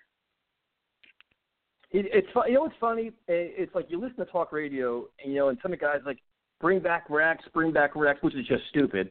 But this team is doing a lot of the same things that we wanted Rex fired for. The same damn thing. But it's like you want. I mean, it's crazy. Like, the biggest selling point on Todd Bowles was his discipline and accountability, and there's none of it. Yeah. The culture is actually being established by the young guys. So but we're going to keep going to the busy phone lines. Once again, we appreciate everybody calling in. We'll do our best to get everybody on. We're going to go to Bryce. Bryce, this is Joe and Tyson. How you doing? I'm good. How are you? Doing pretty good, man. It looks like you want to talk about drafts. So you want to talk about drafting a quarterback? No. As of now, we're sitting on the 6th pick. like, what are our odds of taking Leonard Fournette? Oh, you want to go running back. Joe, what do you think about that? I don't know. No, not going that high. Not going that high. Fournette's a talent. I get it. I've seen the kid. He's good. But not that high and not with the needs that we have. No, I would not take a running back. What are your thoughts on that, Tyson? Yeah, man. If I'm going first round, I want game-breaking players. So if it's not a quarterback, I'm going pass rusher. Because this team hasn't had one since John Abraham. So we need a game-breaking pass rusher in the worst way. I'm trading down. That's again, and Greg brought that up. I brought it up before Greg. I would trade down in that situation and stockpile picks for all the holes that we have on this team that we need to fill. What do you think, Bryce? Why don't we trade back like our 6th-round pick for some more picks and move back and for a later first-round pick for some second-rounders, maybe a third-rounder? Yeah, man. I mean, that's definitely something that we would do. Thank you for calling it, Bryce. We appreciate it. I mean, trading back when you need as many players as we need is always an option. Exactly. But at the same time, you don't do it just to do it. If there's a game-breaking talent, Joe, and there's some – and the one thing is we have guys that we're going to have on this offseason, Connor Rogers, Jeff Lloyd, Ron Pickett, and you can tweet these guys and ask them, and there's game-breaking pass-rushing talent in the first round available. If that's there, Joe, I'm not trading back. I'm taking it. We need it. You watch. Look at the Kansas City Chiefs. Look at the Denver Broncos. The teams that are making moves right now have these elite pass rushes. Yeah, absolutely. I could definitely see that. If there's a guy there and he's an elite pass rushing talent and you can see that, I could see us taking him because that is definitely a position of need here. But, other than that, if you could trade back and still get a guy, though, that's talented and a solid pass rusher, I would do that as well. But another thing we need to do is get value for these guys that we need to get out of here. Sheldon Richardson, we need to get value for him. If you're talking about getting rid of Muhammad Wilkerson, try to find a way you can get value for him. Get value for the guys that we have that need to go. Well, Mike McCagnon screwed that already. Mike McCagnon already blew that. He blew it. He should have listen. We talked about this, and the thing is, back when we were being called homers and everybody said we were negative and we were idiots, back then when we were saying trade Mo Wilkerson, don't re-sign him, back in those days, back when we said trade Sheldon Richardson now before the draft deadline or before the trade deadline, back when we were talking about that, it should have happened, Joe. And now the value is diminished because now you've seen a year of lackluster effort. There's off-the-field concerns. And the thing with Sheldon is he wants a new contract, even more leverage on his part. Lucky Land Casino, asking people, what's the weirdest place you've gotten lucky? Lucky? In line at the deli, I guess? Aha, in my dentist's office. More than once, actually. Do I have to say? Yes, you do. In the car before my kids' PTA meeting. Really? Yes. Excuse me, what's the weirdest place you've gotten lucky? I never win and tell. Well, there you have it. You can get lucky anywhere, playing at LuckyLandSlots.com. Play for free right now. Are you feeling lucky? No purchase necessary. Void where prohibited by law. 18+. Terms and conditions apply. See website for details. If you only have a 401k, you're not getting the most for retirement. Wait, what? Add a Robinhood IRA on top, then they'll boost it by 3%. You can do that? And if you transfer in any retirement account, you get 3% on top of that. Is there a limit to the match? No limit. Robinhood Gold gets you the biggest contribution match of any IRA on the market. Sign up for Robinhood Gold at Robinhood.com/boost by April 30th. Subscription fees apply. Investing involves risk. 3% match requires gold for 1 year from first match. Must keep IRA for 5 years. Match on transfers subject to additional terms and conditions. Robinhood Financial LLC, member SIPC.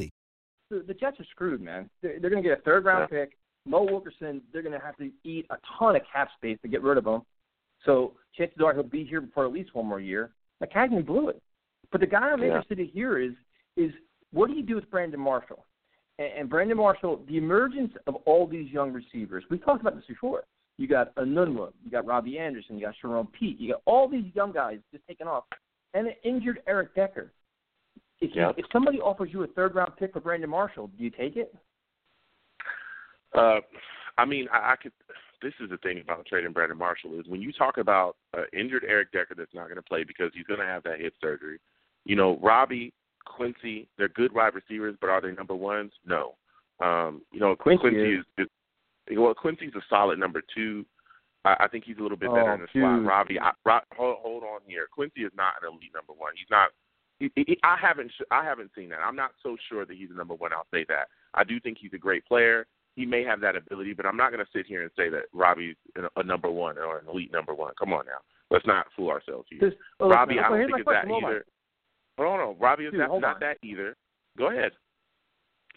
You mean to tell me if the Jets finally got a clue, whether it's Chan Gailey or the quarterbacks, to continuously feature Quincy Enunwa, he could not put up number one receiver numbers?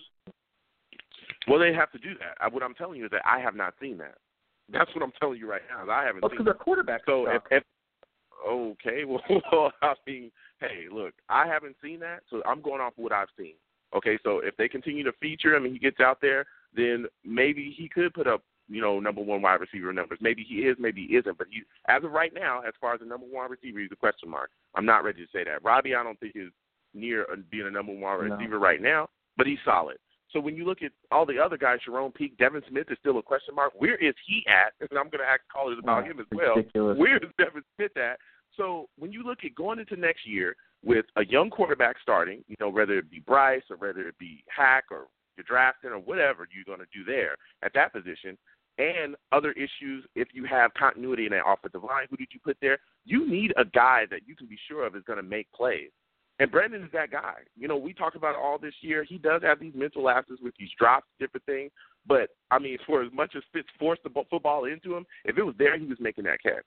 So if you want to go forward with a young quarterback, you're going to have to give him a guy that he can rely on. And Brandon is going to be that guy. Now, a third-round pick, I don't think anyone is going to give up a third-round pick for Brandon Marshall. We didn't give up a third-round pick for Brandon Marshall. So I think that isn't realistic. But if somebody were to talk about a second or a first, yeah, I would do that. But I don't think anyone's going to do that in a realistic world. I think that, a lot of teams would rather go young than trade for Brandon Marshall. That's what I believe. I don't know, man. If you have a win-now team that has somebody go down in the offseason or an injury like that and they want third-round pick, he's gone. I'm about resources and cap space, and he gives us both. No. I respect the player. I respect the game. I made Quincy Enunwa the guy and see what happens. I mean, it's a youth movement, dude. And the other thing, too, is Brandon Marshall's saying all the right things right now. I want to retire a Jet. I can play 10 more years, blah, blah, blah, blah. You know what that tells me? He wants a new contract. He's going into a contract year. He wants an extension. And that's coming. You heard it here first. It's coming. It's definitely coming. So I'm not giving him an extension. I'm going to give him trade papers. So that's just the way this is going to work. But we're going to go to your good friend, Joe. This is one of your good friends. It's Steve. Steve, this is Joe Tyson. Yeah. What's up, man? How you doing? How you guys doing tonight? Hey, Steve, the Jets won a game. Yeah, we finally won. It is a miracle, unfortunately. And unfortunately, we got a miracle out in California, which is a shocker, because usually when we go out to California, we suck, even when we are having a good year. But, Bryce, he had his good moments and his bad moments in the game, and the way of how I see him, Bilal Powell was running all over the field. I loved how he got us the overtime winning touchdown because, the Jets played really bad in the first half. The second half they played great, and, they did get a group together, and it felt really, really good to finally win a game instead of not hearing all this music that Tyson has to play because this week sucked all year. Okay, so with that being said, I'm ready to open up for some questions, guys. I'm ready. Yeah, I want to thank you for calling in. I heard you, you speak about Bryce, and like you said, he had ups and downs. I also want to talk about something, though. That two-point conversion showed me some moxie there, and it energized that sideline, and I think that endeared a lot of guys to Petty. Do you think that Petty could develop into that leader role that we're missing here on this team in this locker room? I think, he could definitely develop as a leader. The only thing is that he's got to show it in every game if he was to be that leader. But the thing is, he still has some growing he's got to do. If he's going to be our quarterback for the future, we have to just see. Steve, what is your take on, when the Jets won this game, there was a portion of the fan base that was pissed off because now the Jets have lesser draft position. Now they're down to 6. They're playing the Miami Dolphins this weekend. Is it okay for the Jets to lose to your bitter rival just to get better draft position? Well, I mean, the thing is, it would be nice to have the Jets actually beat the Dolphins because we can ruin Miami's chances of a playoff berth because, right now they're fighting for a playoff spot. And, it would be nice to ruin it for them. But the thing is, though, because the thing is, we're probably not going to be facing Ryan Tannehill this Saturday coming up because, he did suffer a sprained MCL, ACL injury on Saturday. But the thing is, we just have to see. Because the thing is, if that's the case, we faced Matt Moore before in the past. And, going up in this game against the Dolphins, I think it's going to be a close one. Do I think we can pull out a win in this game? I think we could. But, we just have to see if the Jets do show up for that game on Saturday night. Well, if the Dolphins were smart, they'd start T.J. Yates. He has no problem lighting our asses up. Yeah. Oh, yeah. Yeah, I know. When he did that to us last year against when we lost in Houston, which was probably one of the worst losses we had last year. And I would like to say suggestion for putting the trash right tackle, Breno Giacomini, on the bench and putting him on the IR. Now we don't have to worry about talking about his ass on the show anymore for the rest of the season after he's on IR. And I also would like to say for them of benching, putting Gilchrist on the IR. I felt bad for Gilchrist that he had the injury, but you know what? Gilchrist has been having a bad year, and I'm excited to watch Rontez Miles play. Mm-hmm. No, I agree with you, man. A lot of these injuries are unfortunate, but it's just these guys should have been benched anyway. Gilchrist has had a terrible year. Breno, since his return, has been awful.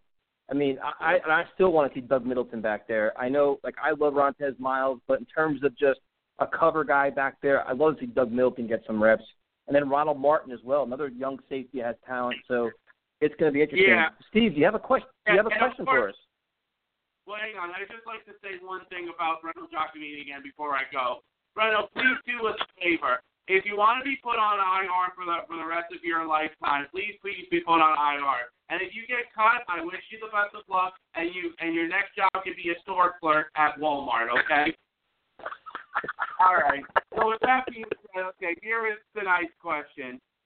Since we are going to be facing against the Miami Dolphins, here is today's question. The last time the very first time that we faced Ryan Tannehill on the very first time was his rookie season in 2012. And in the first game, even though we played really bad and Mark Sanchez, and that was the year when we had Sanchez and Tebow combined, that was the game we actually did come back, and that was the game when the Dolphins kicker, Dan Carpenter, missed 2 field goals, and now he's a Buffalo Bill. So you guys, my question is for you tonight, do you remember what the final score was? And the game ended in overtime. Any guesses, Joe? I always forget. I think I'll say 20 to 17 or something like that. Yeah, I thought it was 20-23. The correct answer was 23-20. That was 23-20. So Joe, you got the right answer again, and then obviously Tyson Rouse must have fell on his head because he probably hasn't gotten an answer in the last few weeks of this show. All right. Guys, I'll see you guys next week. Have a good night. It's funny. The last 3 weeks, Steve keeps taking shots at me. And you know what it is? It's because I played music. The one time he was talking and I played some sound bites and it pissed him off. So, Joe, I'm just going to warn you now. I'm just warning you. Next week when he calls in, he's not getting a word in. I'm just going to play sound the entire time. That's just going to make Steve madder at you, man. I love Steve. I love his trivia questions. Thank you for calling in, Steve. He just likes taking shots at me, man. Jeez. He's getting at We're going to go man. This team, man. Jesus. All right, we're going to go to our next caller. It's Tyrone from Virginia. Tyrone, this is Joe and Tyson. How you doing, man? Hey, what's going on, fellas, man? Listen, I don't even know where to start at, man. First of all, I like Bryce, man. Let's see what he can do and try to move forward, man. We need a quarterback, man. It's the same story every year, every every 2-3 years. It's the same problem. I mean, but this year right here has been so bad. Quarterback play. I mean, I don't want to trade Brandon. I mean, because the problem is, man, all the receivers we got are number 2s. None of them are number 1s. And Brandon is what's making these guys, have the production they're having right now. I love the way Anderson is playing. I mean, Devin Smith, I'm hoping he plays, but I mean, it's just awful, man. I mean, and why is our defense in the first half? What's the problem? Is Coach Bowles talking to these motherfuckers before the game, yo? Bro, there's no. He started cursing, man. I had to let him go. I think Coach Cole's got a little bit fired up. So we're gonna go to our next caller. Good friend, Jets Fan Media. Jay, what's up, man? What's up, boys? What's going on? Well, we're sitting here arguing about if we should draft a first-round quarterback or not. So what is your take on this? I mean, it's just hard to to even speculate at this point who's going to be available. You know how the draft goes. People shoot up and down the the scale. Everyone's talking about Trubisky now. Then in the off season they'll do some kind of MRI on him and find something in his shoulder or something, and he'll get drafted in the 4th. You have no clue what's going to happen between now and then. So right now I would just kind of focus on the development of the players that are on the actual roster this year, rather than try and start speculating who's going to be. Save me this political mumbo jumbo you're trying to spew out right now. It's not political. If you think you draft the quarterback. We draft the quarterback every year, and it never pans out. So if you rank a quarterback high, say the Jets have the 5th pick, and there's a quarterback that's ranked very high, a Trubisky or a Kaiser or Watson, whoever it is, do you take him at 5? Yes or no? I can't give you an educated answer on that because I've never seen Trubisky play. I just saw the reports that I've seen about him. And the other 2 guys I don't like. I don't like your boy, your Notre Dame guy over there. Don't do it. Don't. Oh, my. I don't like him. No, play it. Play it because I don't like him. That's fine with me. No. I just don't like Kaiser.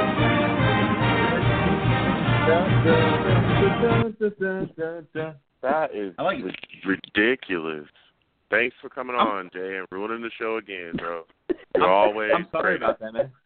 Yeah, whatever. No, you're not. Because if you were sorry, you wouldn't be doing it. I'm saying the same mistakes you do. Whatever. Anyway, so let's. I said Trubisky. I nobody brought him up. Know what you're doing. Come on, you've been on here long enough. Let's talk about something else and get away from that before Tyson starts playing that trash all over again. Look, I want to talk about Todd Bowles, man, because we haven't talked about that with you. Should he be fired at the end of this season? Oh man, we've been saying the same stuff for weeks now. Do I want to go through Todd Bowles and go through another coach? No.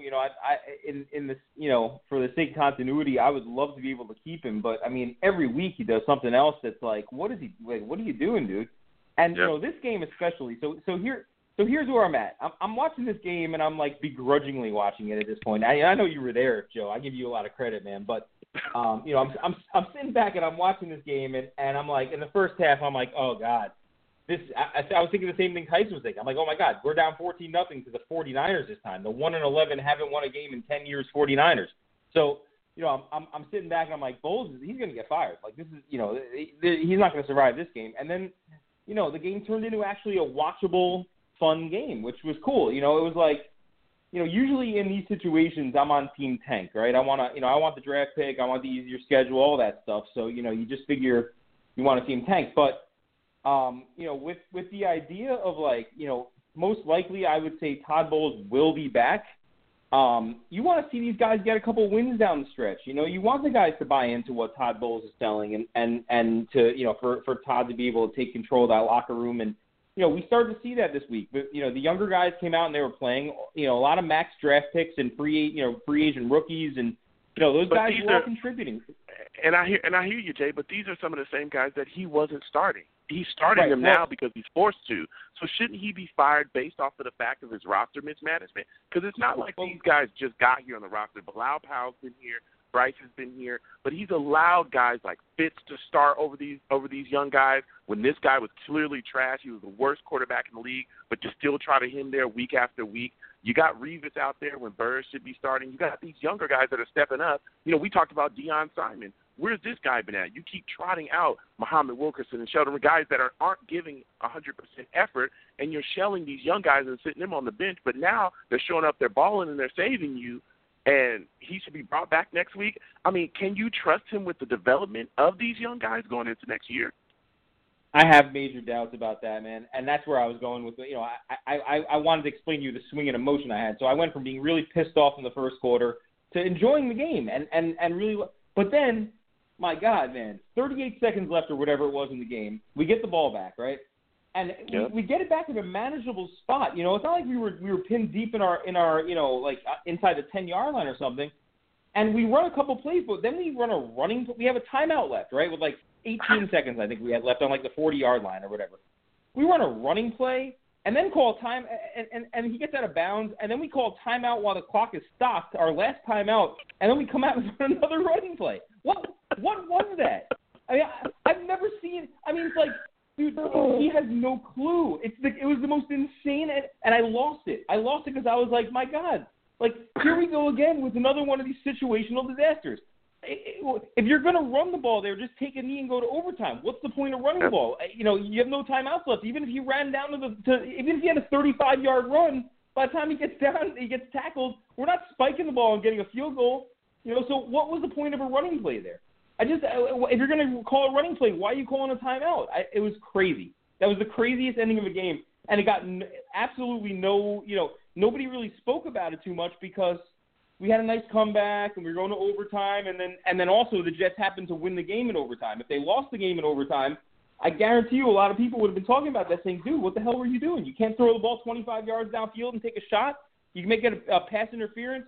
You catch the ball in the middle of the field like 30 other teams can probably do maybe in the NFL besides the Browns? You know, I mean, come on. Throw the ball over the middle of the field. You have a timeout, and then let's see what we got.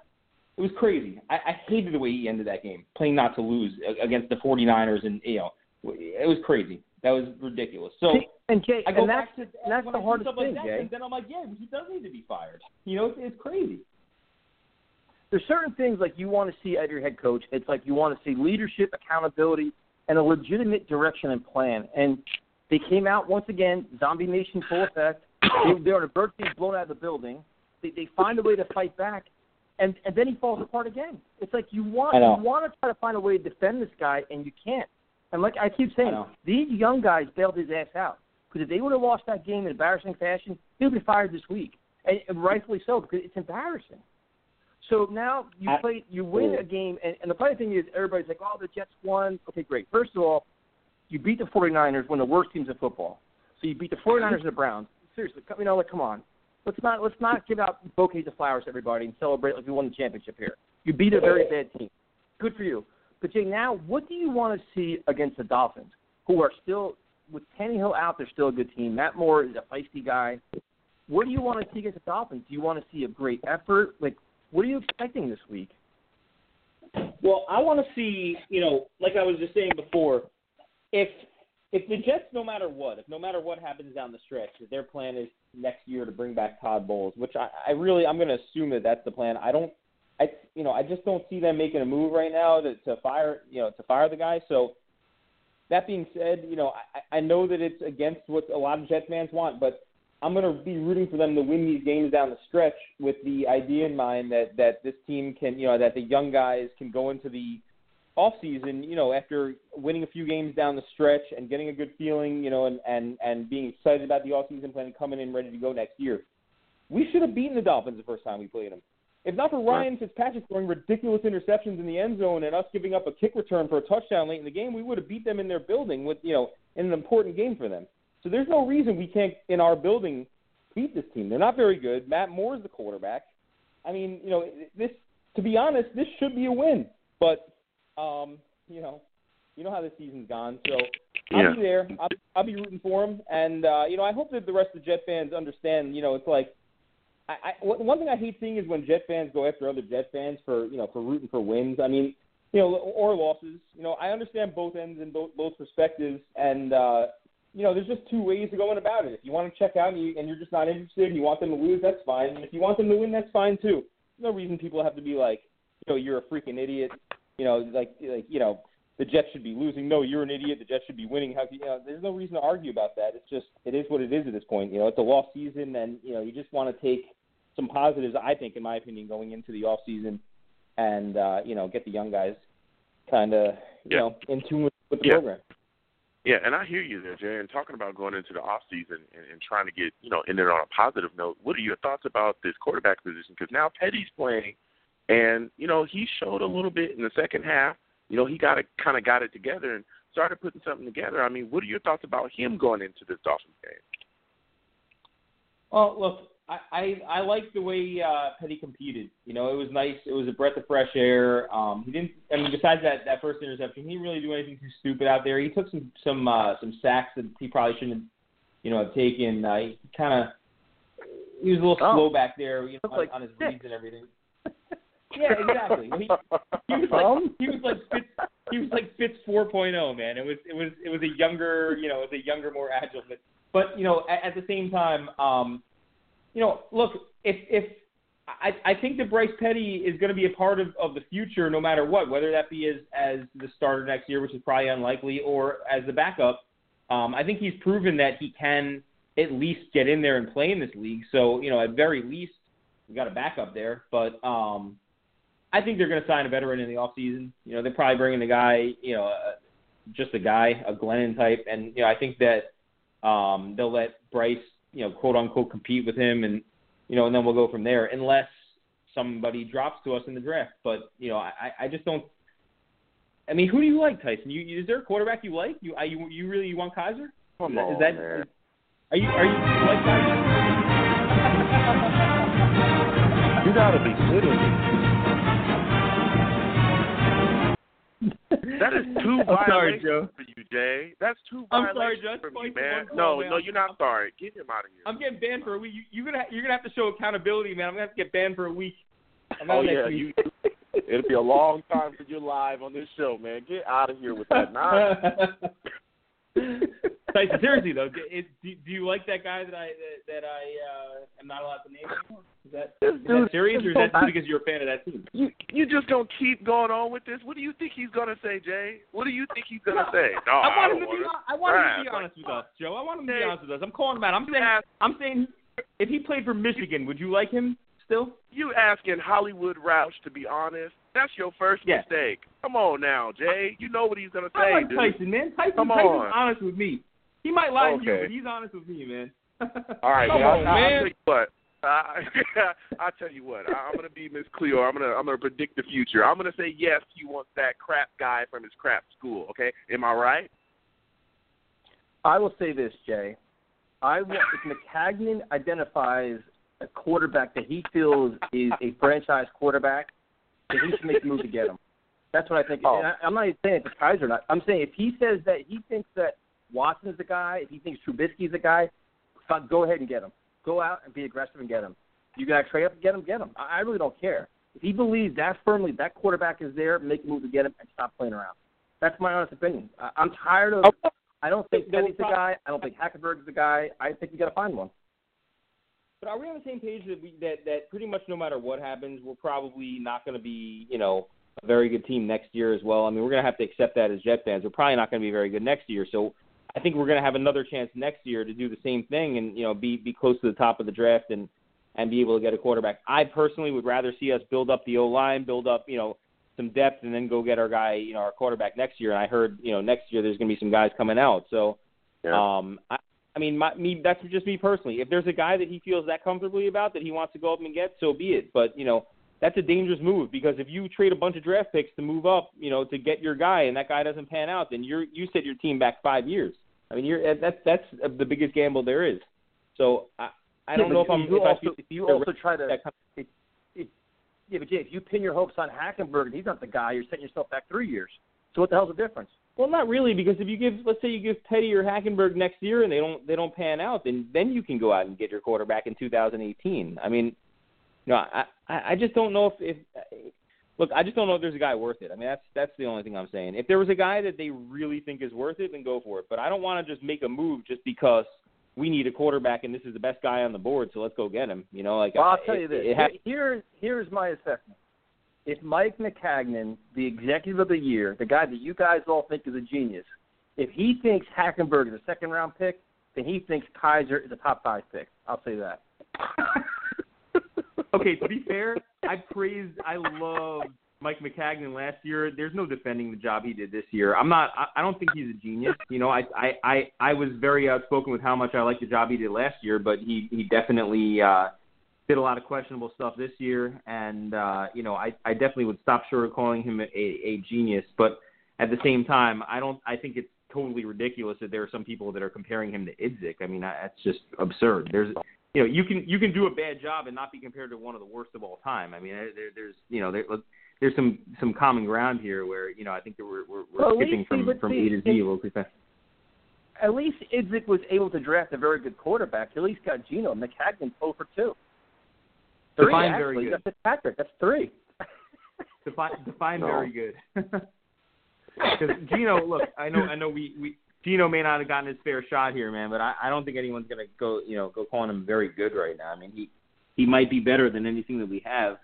That's arguable, but I don't think that anyone would go out and argue that Geno is very good. I mean, he had opportunities, and you know, I don't want to get into that whole conversation, but you know, I think that you know, if you look at the overall body of work from, you know, the drafts from Idzik's 2 years compared to Maccagnan's 2 years, I don't think it's even comparable. There are guys that in Idzik's 2 years didn't even get on the field and aren't even in the NFL anymore 2 years later. And there's the guys that Maccagnan drafted are at least on the roster. They're at least competing. There's, you know, guys like Malden in the 3rd round and Jordan Jenkins and, you know, going all the way throughout. Even, you know, the Sharon Peaks and you know, the Robbie Andersons and the, you know, the non-drafted free agents.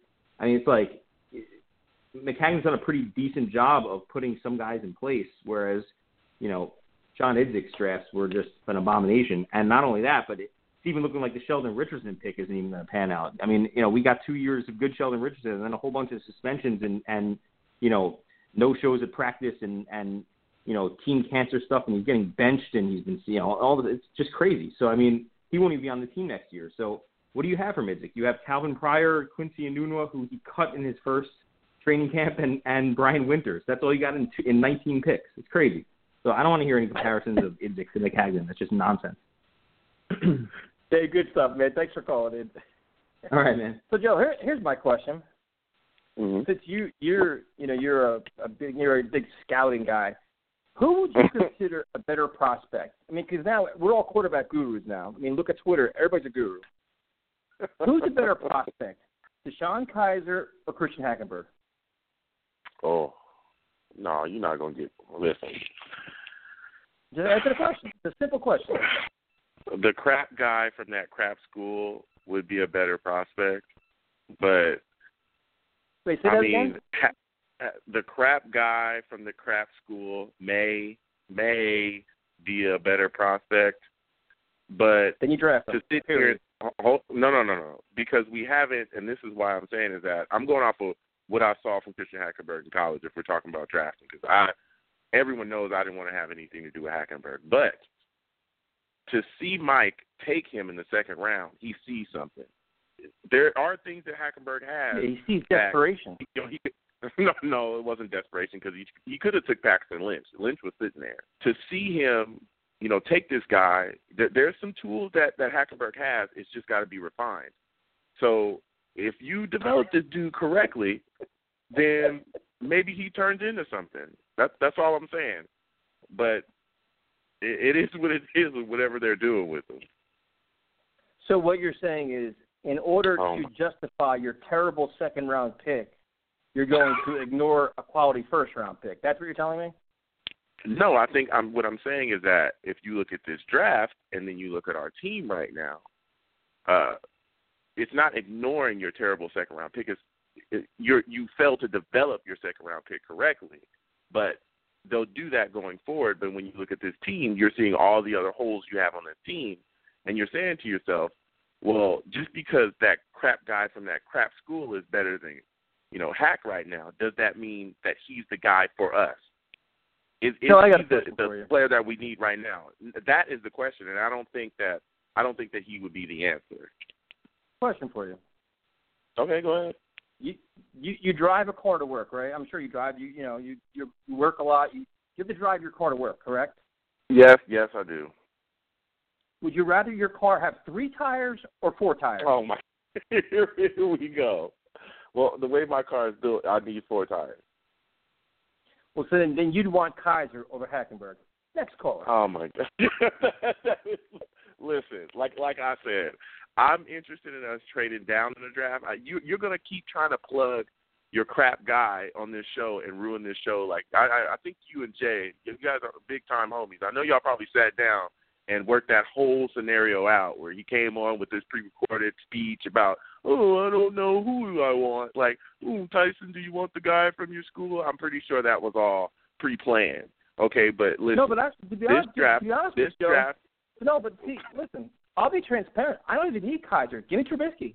Give me a quarterback. That's what I want. He's not going to be I'll there. Sean Watson. I don't care. Yeah, but he's not going to be there. And the thing is, again, I'm going to keep saying, you have 2 guys here that they've taken, and they've traded picks to move up to get Bryce Petty. When you look at the value that they've given up, He's that's almost second round. Dude. Who cares? They traded picks to get him, and they passed on Duke Johnson to get him. So listen, I think you need to work on developing these guys because they've shown you they have something. I mean, Hackenberg hasn't shown you anything yet because you haven't given them a chance to do so. You're not even doing anything with them. But Petty has shown you that he's giving you something. But then when you look at all the other needs on this team, man, you're either looking to trade down or get a pass rusher because other than that, you put any of those young quarterbacks you're talking about behind some of the stuff that we're going to have going on this roster next year, and they're going to be ineffective. Like, you don't think this offensive line, they're going to be ineffective. We got to develop. You keep saying we got to develop players. You know, we got to develop a better plan of drafting players, a better plan of drafting the players. Stop getting projects and get players, McCagnon. He's 0 for 2. 0 for 2. It was crazy. You know what's crazy? I literally said that in the offseason. Right after we drafted Christian Hackenberg. Everyone, go back and listen to that show. I talked about that. I talked about them bringing back picks, how that was going to jack up the entire process. And everything that I talked about is happening. From bringing in Clady with his injury history. Here's a clue for some guys that don't know. Just because Clady got hurt doesn't mean that would have been the end-all, be-all. Okay, regardless of whether he got hurt or not, he had a $10.5 million bonus coming next year if you wanted to keep him on the team. We couldn't afford that either way with bringing Fitz back. We're already over the cap now, as Greg explained as well. All that stuff I talked about in the offseason. So, yeah, we do have to find a better way to acquire players and draft players as well. And that's on Mac to do in the future. He's got a lot of work coming up in this draft. All right, we're going to go to our next caller. It's James. James, it's Joe and Tyson, and Long Beach Joe is going crazy. That's all right. You know what? I'm doing good, guys. You know, I'm doing fantastic. Like, I live pretty close to the Bay Area, so, you know, for the Jets to take down the San Francisco 49ers was great. It was great walking into work yesterday and seeing everybody's sad little faces. So, you know, I'm probably the happiest Jet fan in America, so I'm pretty pleased with that. And you know what? Bilal Powell was amazing. I have not seen a guy run the rock like that since Curtis Martin or I remember Thomas Jones had a big game on the Buffalo Bills years ago. I just hope that we can appreciate the effort, the ball in the game, you know what I mean, that Bilal Powell had. It was amazing. And we got, you know, not just him, guys like Jordan Jenkins. I mean, I know, Joe, you were at the game. Did you see the fire that he had out there? Yep. Jenkins, I mean, there were times the 49ers did not want to block him. So, and he was going crazy. I loved it. And another guy that I want to talk about who really, really moved up a notch in my book is Justin Burris. This kid has some nastiness. He doesn't give up. I love the way he plays corner. He has played the best corner play that we've had all season, you know, in one half of football. I was really pleased with what I've seen from him, which, you know, I know since we're going to be bashing on Todd Bowles a little bit, if we had some capable guys, why were they not out there earlier in this? Why weren't they out there a few weeks ago? You know, you see Deion Simon playing well. You see Justin Burris playing well. You see Bilal Powell. I don't know if, you know, Chan Gailey has Alzheimer's and just forgot about him. I don't know what happened, but it's amazing. You give Bilal Powell the ball and, you know, good things start to happen. And, you know, it was a good game, you know. It was good to see the defense come out in the second half and shut down. And I know it's the 49ers. They're not that great. But you know what? We played well. We got a win. And, you know what, Bryce Petty, I know you guys are talking about him. He didn't do too bad. You know, he obviously we've seen some bad things. He needs to, you know, work on some mechanics, get better in a lot of things. But, you know, we've seen the arm strength, too. There was a couple throws where, you know, I was like, wow, you know. I found myself saying that when I see him play. And Bryce Petty has that dog in him, too, which is rare. You don't always find that in players, especially in quarterbacks, where, you know what, we're not going to go down today. We're not going to lose today. I'm going to find a way. I'm not going to throw 90-yard bombs down the field, 90-yard interceptions. I'm going to find a way to win this game. That was I came away pretty impressed. I'm not saying he's our quarterback answer, but I came away impressed with him. You know, we'll see what happens going further. And to go back to the Miami Dolphins, I'm a true Jeff fan. I hate the Miami Dolphins. I would love to go out there and destroy them. I got to ask you a question. You're covering a lot of things here, but hold on one second here. You came away impressed from Petty. Did you not have any concerns that he wasn't trusting his eyes, pumping too much, he was staring at receivers? I mean, he fired everybody up towards the end, and it was an exciting victory, but let's not act like this was an all-star performance, right? Yeah. No, it wasn't an all-star performance, you know, and he's got to improve in a lot of areas. But you know what? He certainly played better than, you know, Fitzpatrick most of the year. And, you know, he's only a second-year guy. Well, you know, yeah, but you know what? He's got that dog in him. You know, he got to win, you know, the 49ers, but you know what? He's going to get better. Let's see what he can do. And you know, he's got to work on that. You know, when we do play action, he can't just be doing half-ass little, you know what I mean? He's got to get better in a lot of areas. But, you know, you know what? Let's see what happens. You know, I'm not ready to crown him yet, but you know what? I came away. I'm definitely impressed. So let's see what happens going forward. Yeah, absolutely. And James, I want to thank you for calling in. And I hear a lot of what you're saying, and I had a lot of the same, you know, some of the same outlook on him as well. His arm, he's got a big arm. You saw him launch a lot of footballs. You know, he's a little erratic, and his footwork still needs a little work, but he's working on those things. And like you said, I think he's got that. He's coming along. Bilal Powell, you spoke on him as well. I think he's been mismanaged the entire year. And, you know, part of that is Chan Gailey. Most of that is Todd Bowles as well. Being the head coach, he's the head of the team. If this guy is a guy that you see and you can identify that can run the rock, you know, he's been a big part of our offense, then you make sure that this guy is getting the ball every single game. He's getting lots of snaps. There's been games where C.J. Spiller, you know, has had more snaps than him, and that doesn't make any sense at all. And moving forward, because you talked about some of the younger guys, you know, wide receivers as well, Robbie Anderson, they're finally getting out there and being used. A lot of that stuff falls on Todd Bowles, man, not getting these young guys out there earlier so that he could show, you know, and develop them and see what they have. Do you trust Todd Bowles going forward as a head coach to develop these young guys since he's showing you some of this stuff, his inability to develop these young guys in the fold, in the clutch? Until he shows us otherwise, no, absolutely not. I don't trust him. I don't know what that is. You know, I don't know if that's an Arizona thing. I don't know if you guys remember 2 years ago when David Johnson was a rookie, and they refused to give him the ball. Every time he touched the ball, he got a touchdown. Well, yes, he didn't start. And, you know, they had some defensive players. They were doing things like that. And now they're doing it here with the Jets, too, where we got guys who are eager, chomping at the bit to play. When they go out there, they make plays. But, yeah, we don't play them. I don't know if that's an Arizona thing, that's a Todd Bowles thing, but I don't like it. I don't think that helps us any. I don't think that helps us one bit. So, no, I don't like it. And I remember you guys were asking people, do I think Todd Bowles should be back? Well, I think you should give him a Negan ultimatum and be like, look, Todd, either Chan Gailey and Casey Rogers go and you stay, or all three of you go. So if you want to be loyal. See you later. I mean, I don't know what they'd have to do if they have to, you know, offer the Brooklyn Bridge and part ownership to Harbaugh and a guy like Nick Saban, but I want a coach here. I want somebody who knows what they're doing, who's going to build this team, and, you know, I want it. You know what? Todd Bowles has shown us nothing. It kind of reminds me of, if you remember back to Eric Mangini, he had that 10-6 season, and then he was just god-awful the rest of the way. Kind of reminds me of that. You know, everybody. Wait. Let's.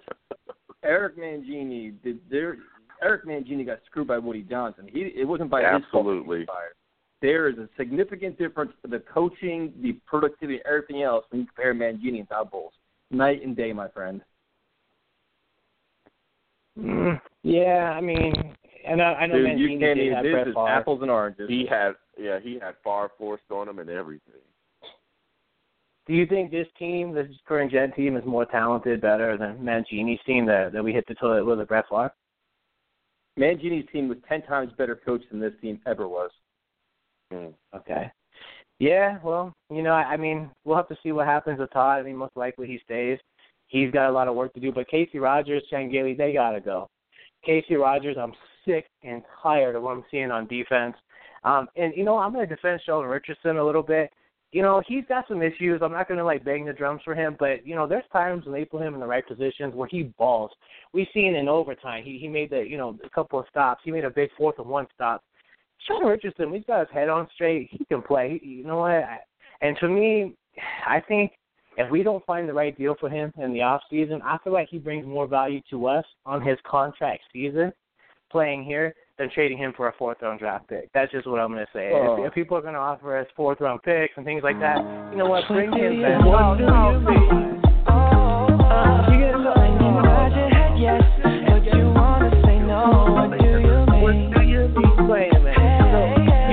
You'd rather have a 4th-round pick. You'd rather have a 4th-round pick or whatever, a 5th-round pick, and lose Sheldon rather than keeping him here on his contract year when he's going to ball out. He's going to do something. You know what? You can move him the year after that.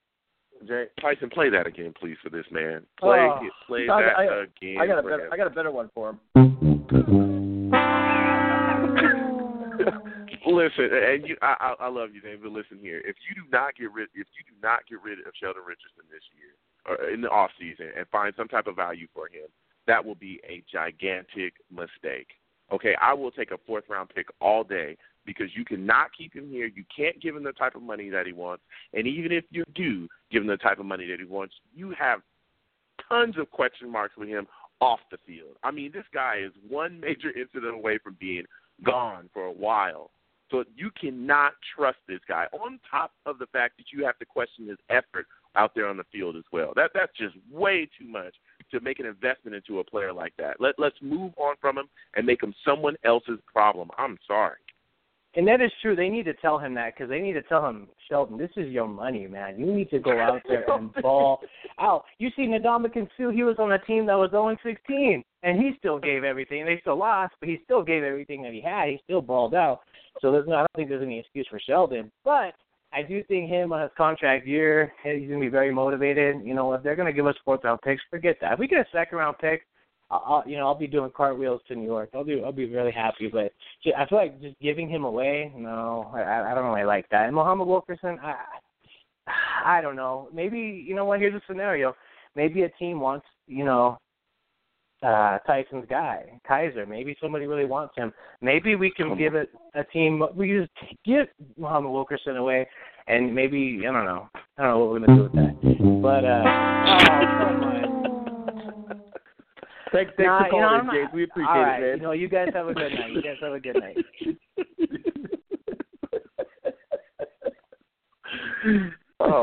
I had to, man. It was going down fast, man. That was faster than Kevin's Titanic. My goodness. So we're gonna go to our good friend Justin. Justin, how you doing, man? What's up, guys? How we doing tonight? Justin, share your thoughts on this 1st-round quarterback. Are you for drafting one or against it? Against it. I said it last week. Against it. Absolutely against it. Why? Because we don't know if he's going to play out, and we're not going to win next year. And our offensive line, we need to address. I mean, I said it last off season. We need to address the offensive line. It was my biggest concern. And then all of a sudden, Reno Giacomini. I mean, I don't think we're going to draft a lineman in the first with our 1st-round pick, anyways. But I think we go rusher 1st round, or maybe Leonard Fournette. I mean, I haven't really looked into the draft too much yet because we still got 3 more games to be played, and we got to see how our players develop over these next 3 games. So you want to go Petty, Hackenberg, veteran Band-Aid for next year. That's your quarterback plan for the team? Wait. Hold on. Did I say that? I mean, it depends. What kind of veteran Band-Aid are we putting on? I mean, I don't want a guy like Brian Hoyer, E.J. Manuel, as we mentioned last week, all the free agent quarterbacks, trash quarterbacks they have. But, I mean, if we're going to put Mike Glennon on our team, as I mentioned, that's a different story. So, I mean, what kind of veteran are we talking here? So you'd rather have Mike Glennon than a first-round draft pick? What do you mean? I'd rather have Mike Glennon and an edge rusher than a quarterback. Yes, I'd rather have that. Okay. I mean, that's fair enough. That's so you know, and then you're going to revisit the quarterback position again in 2018 then. You're cool with that? Well, I mean, not necessarily. Who knows? Who knows how Mike Glennon would play, and maybe you find the gem in him, and he could be your quarterback for the next 5 years.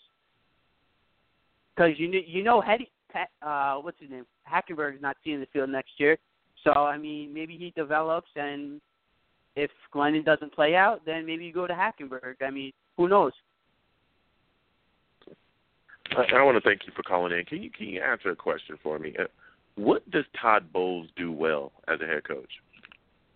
I mean, he's got me questioning him again because, as Jay mentioned, I mean, we're playing to tie a one and who knows what, I forgot, 49er team. We're playing to really take them to overtime. I mean, why are we not airing the ball out and taking a chance to go for 7 and win that game in regulation with a young quarterback? I don't know with Bowles anymore. Yeah, and another thing that kind of blows my mind is in this game we had 9 penalties. I mean, what are your thoughts about that? This team plays so sloppily, and what are your thoughts about those penalties? And it seems like we're doing this every game. That's why I got a problem with Bowles. The same thing that's been going on for weeks and weeks at a time. We say it every week. The same things are happening over and over. There's no accountability. I mean, accountability, he preaches it, but he doesn't hold his players accountable. So, I mean, who knows with Coach Bowles anymore? See, Justin, the thing is this. Do you think it makes sense to keep Bowles and then fire both coordinators? If you're going to fire both coordinators, shouldn't you just fire the entire staff? Fire, clean house. Clean house. Yep. I said it. Clean house. I mean, what's the point anyway? We're looking for a whole new revamped staff. You might as well get rid of a coach that doesn't know what he's doing. And that's the thing. That's the point I keep trying to make is like everybody's like, oh, well, you fire both coordinators, you fire all this. If you're going to fire all the coordinators, that means Todd Bowles has made bad decisions. He should be fired as well. Because guess what? You keep him. Guess what? Right? Guess what? It's not about next year, to be honest with you. If we get a young quarterback, if we draft a quarterback, or we bring in Glennon or a Band-Aid, as you guys call it, it's not about next year because Bowles would be coaching for his job in year 3 with a young group that we're trying to just build for the future. It's really not about next year. I've been saying it. Proper rebuild. That's what we need to do this year and this offseason. We need to rebuild the proper way. That's what we need to do. And exactly. I don't know if Bowles is the right.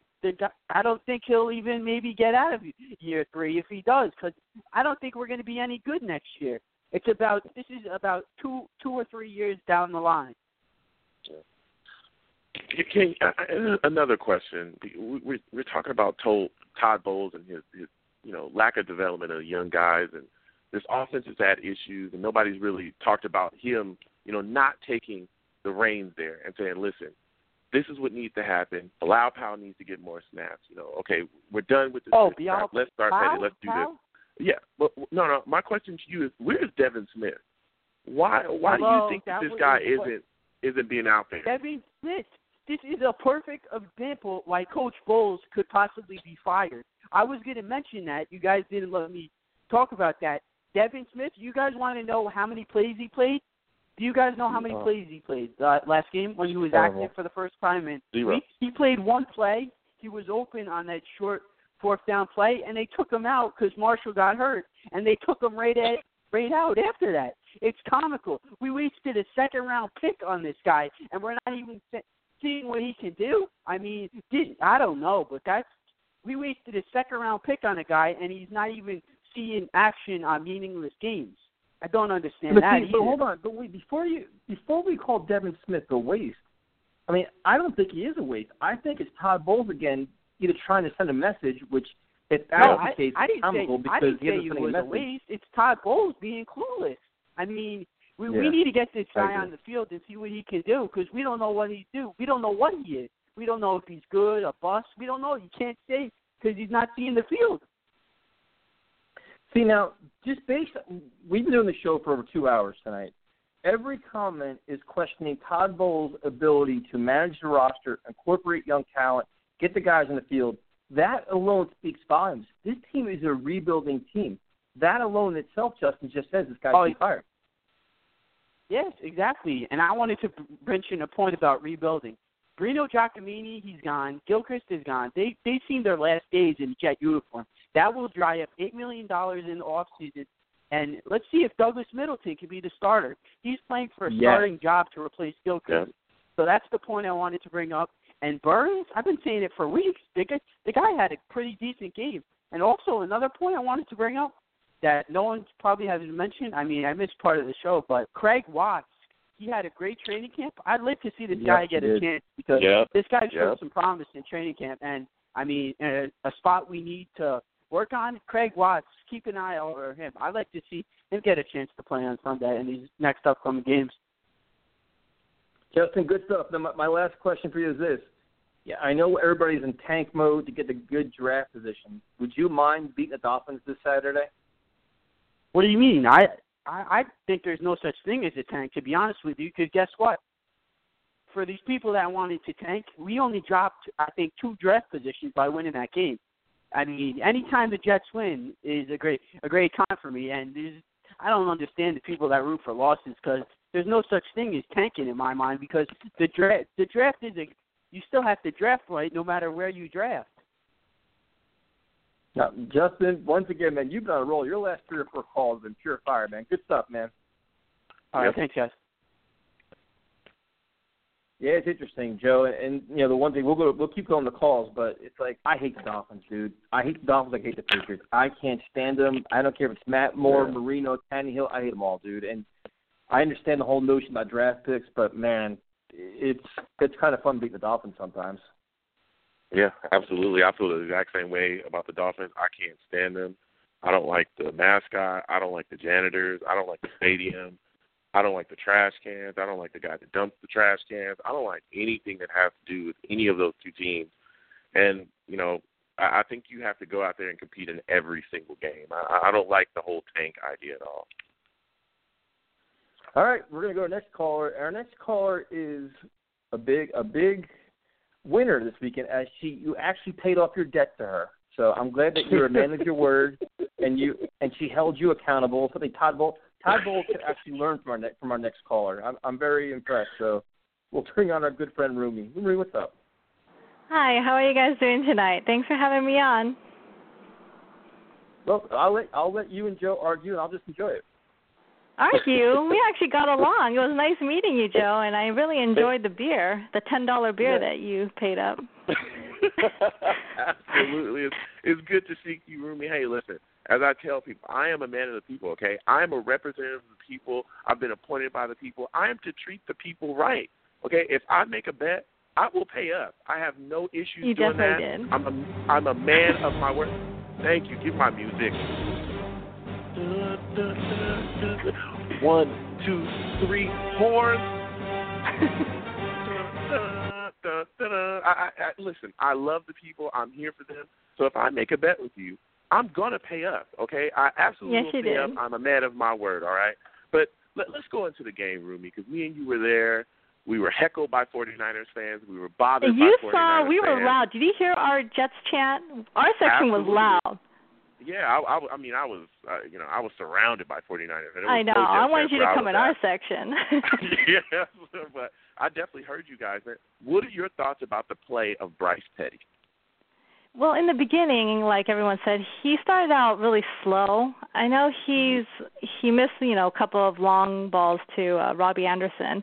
But, in the end, he looked pretty decent. I mean, he didn't play the greatest game, but like I said, it's like his second game. He needs to learn and build his experience. But you know what? I thought about it. You know how the kicker, Dawson, he missed 2 field goals. the 44-yard and the 48. So if he made one of them, I mean, the outcome would have been different. We would have lost that game. So we were really fortunate that happened. The Jets it's not like it was really windy or anything. What? What was that? They got very lucky. We did. And then, I don't know, everyone's saying that we should lose out. I don't agree. We have to root for the Jets to win every single game. I agree with you, Tyson. I don't like the Patriots. I don't like the Bills and the Dolphins. So I hope we do win the next 3 games. I know a lot of people won't agree, but yeah, I mean, I understand the notion of you want a high draft pick, and I understand all that, but I want to see this team be competitive, and I want to see the young guys all competing. If that means Bryce Petty wins the game, so be it. I mean, it's like if you want a player bad enough in the draft, you have to get him. I mean, there's no guarantees in the draft. We've already learned that. But, Rumi, what is your take on Bowles? I mean, they came out, they were flat again. I mean, they got bailed out by the 49ers. No, he was horrible. No, this one guy, he was shirtless. This 49ers fan. I mean, no, the Jets fan. He was cursing. He was every F-bomb, fire Bowles. I mean, this guy was just crazy. I know it's not realistic that he's going to be fired, but I'm hoping he would be. He needs to get rid of him, Casey Rogers, everybody, Chan Gailey, everybody. Yeah. Now, if they only fired the coordinators, would that be good enough for you? No, because then Todd Bowles has the power to tell him what to do. It's not going to be the same. You have to get rid of everybody. Revamp the whole team. Make the change now. I don't want to have to wait until next year 2018. It's ridiculous. The fans are not going to take it. And so is Woody Johnson. Yeah. But what surprised me about that game was that 2-point conversion. I almost fell out of the chair when they announced that. Joe, I complained about the special teams not making that attempt all season long. And when they did that, I was like, you got to be kidding me. And Bryce Petty ran in there. I was like, wow, that was amazing.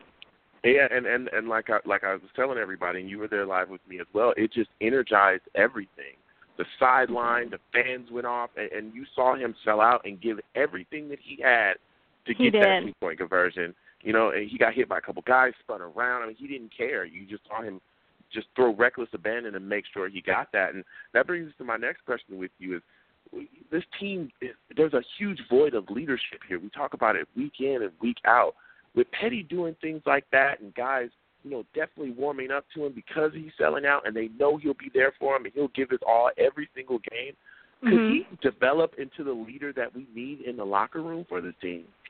Well, I think he has the ability, but he needs somebody like a different offensive coordinator or quarterback coach who can actually, teach him to be a leader, because I don't think these two guys are doing a good job right now. Like you said, he's not getting the reps. I mean, he's really comfortable only throwing to Robbie Anderson and Sharon Peake. He needs to get more comfortable, throwing it to Quincy Enunwa and Marshall. Marshall only got 2 passes or 2 catches? I don't even remember. 3 catches. He didn't even get targeted that much. So that's my concern. Rumi, too. I got a question for you. This is yes, a very Tyson? easy question for you. I'm throwing you a softball right now. Okay. Are you sure? I don't know. It could be a trick question. Exactly. No, I would never do that to you. Would you extend, would you extend Brandon Marshall, or would you trade Brandon Marshall? Those are your 2 options. What do you mean? Why do you have to trade him? Because I want to last keep year him. his contract next year. Would you give him 1 more year, or would you trade him? Those are your 2 options. I want to keep him. We need his leadership. So you'd give Brandon Marshall a contract extension? Yes. I know Quincy Enunwa could take that role, but I really like Marshall. He's playing his heart out there, and we need that kind of energy in our team. Because those 3 catches a week are really making you feel good? I mean, that wasn't his fault. I mean, that was Bryce Petty. He's not comfortable throwing it to him. It's not Marshall's fault. And that one incredible catch by Quincy Enunwa, I mean, come on. That was a bad throw, and he managed to catch that one-handed. Exactly. So you want to have a youth movement, you want to rebuild, but you want to extend an older receiver. Yes. I don't know. What about Eric Decker? I mean, is he coming back too? He's that is he's injured, so he's going to be tough. I mean, he's banged up, so we're not. Yeah, so you don't know what his condition's going to be next year. Exactly. Yep. That and that's a great point there, Rumi, is that you just brought up. Again, I'm the man of the people here, and hey, you're looking at the situation and you're saying to yourself, Eric Decker, hip surgery, probably not going to be ready at the start of the year. Even if he is ready, there's going to be some complications from that surgery. He's going to have some time, so he's probably not going to play into the maybe mid-late season, something like that. You're looking at yourself, you're saying Quincy Enunwa, Robbie. After that, Devin Smith is the Devin question. Smith, don't ask me about Devin Smith. I mean, is Sharon Pugh really ready to step up? Who's the viable number one option there? So I see your point there, Rumi. I mean, Tyson, what are your thoughts? Tyson? No, hey, I'm just here to ask questions. I'm just asking questions and Rumi's answering them. I mean, if you want to keep extending players, I mean, that's up to you. I'm pretty used to it. That's up to you. Tyson, you're so funny. I'm going to call her Rumi McCagden. That's her new name. Exactly. Put me in charge. I'll tell them. You met me, Joe. I'm like the fiery, person that I am. I can go crazy if I have to. Absolutely. Well, Rumi, first of all, Rumi, I'm glad that you finally met Joe because he's a very difficult person to get along with. So I'm glad you guys got along. Oh, my goodness. Yeah, oh, my God. Here we go. And thank you for the free hug, too. Absolutely. I'm always here for you. Anytime you meet me, like I said, free hugs for everybody, man. Well, thank Have you, a good guys. night, Rumi. You too. Bye-bye. All right, Joe. Well, I mean, the whole Brandon Marshall thing is going to come to fruition, and I guarantee you that sooner or later the contract scenario will come into play where he may want an extension. Don't you think so? Yeah. Yeah, I mean, it could be coming. But I don't think they'll give him an extension. I think you look at that situation and you're saying, hey, how much he's going to be asking for. Do you really want to give him one more year here? He's an older receiver. I think they'll, if they're smart, which this regime has done a lot of dumb things, they'll kind of hold off and let him play out his last year, next year, and kind of see where he is then. Because you don't want to commit too much money to a guy going up in age. And we've seen that. We did that with Revis. We did that with a couple of older guys, and it doesn't pan out well. I mean, Father Time is undefeated. Brandon's a great competitor. He's a very good receiver, but sometimes, man, age just creeps up on you, and you're done before you know it. And you do agree that if you're going to fire both coordinators, you might just go ahead and fire Bowles as well, correct? Oh, absolutely. I'm cleaning house. Listen, it's a holiday season. 'Tis the season. Get your ass out of here. Chan Gailey needs to be gone. Todd Bowles needs to be gone. Casey Rogers, you can go with him too. Everyone keeps saying, well, you got to fire Casey Rogers, the defense. Listen, Todd Bowles is the overall head of that defense, okay? He's the guy out there calling plays, defensive genius we brought in here. The defense sucks, and it's because of him as well.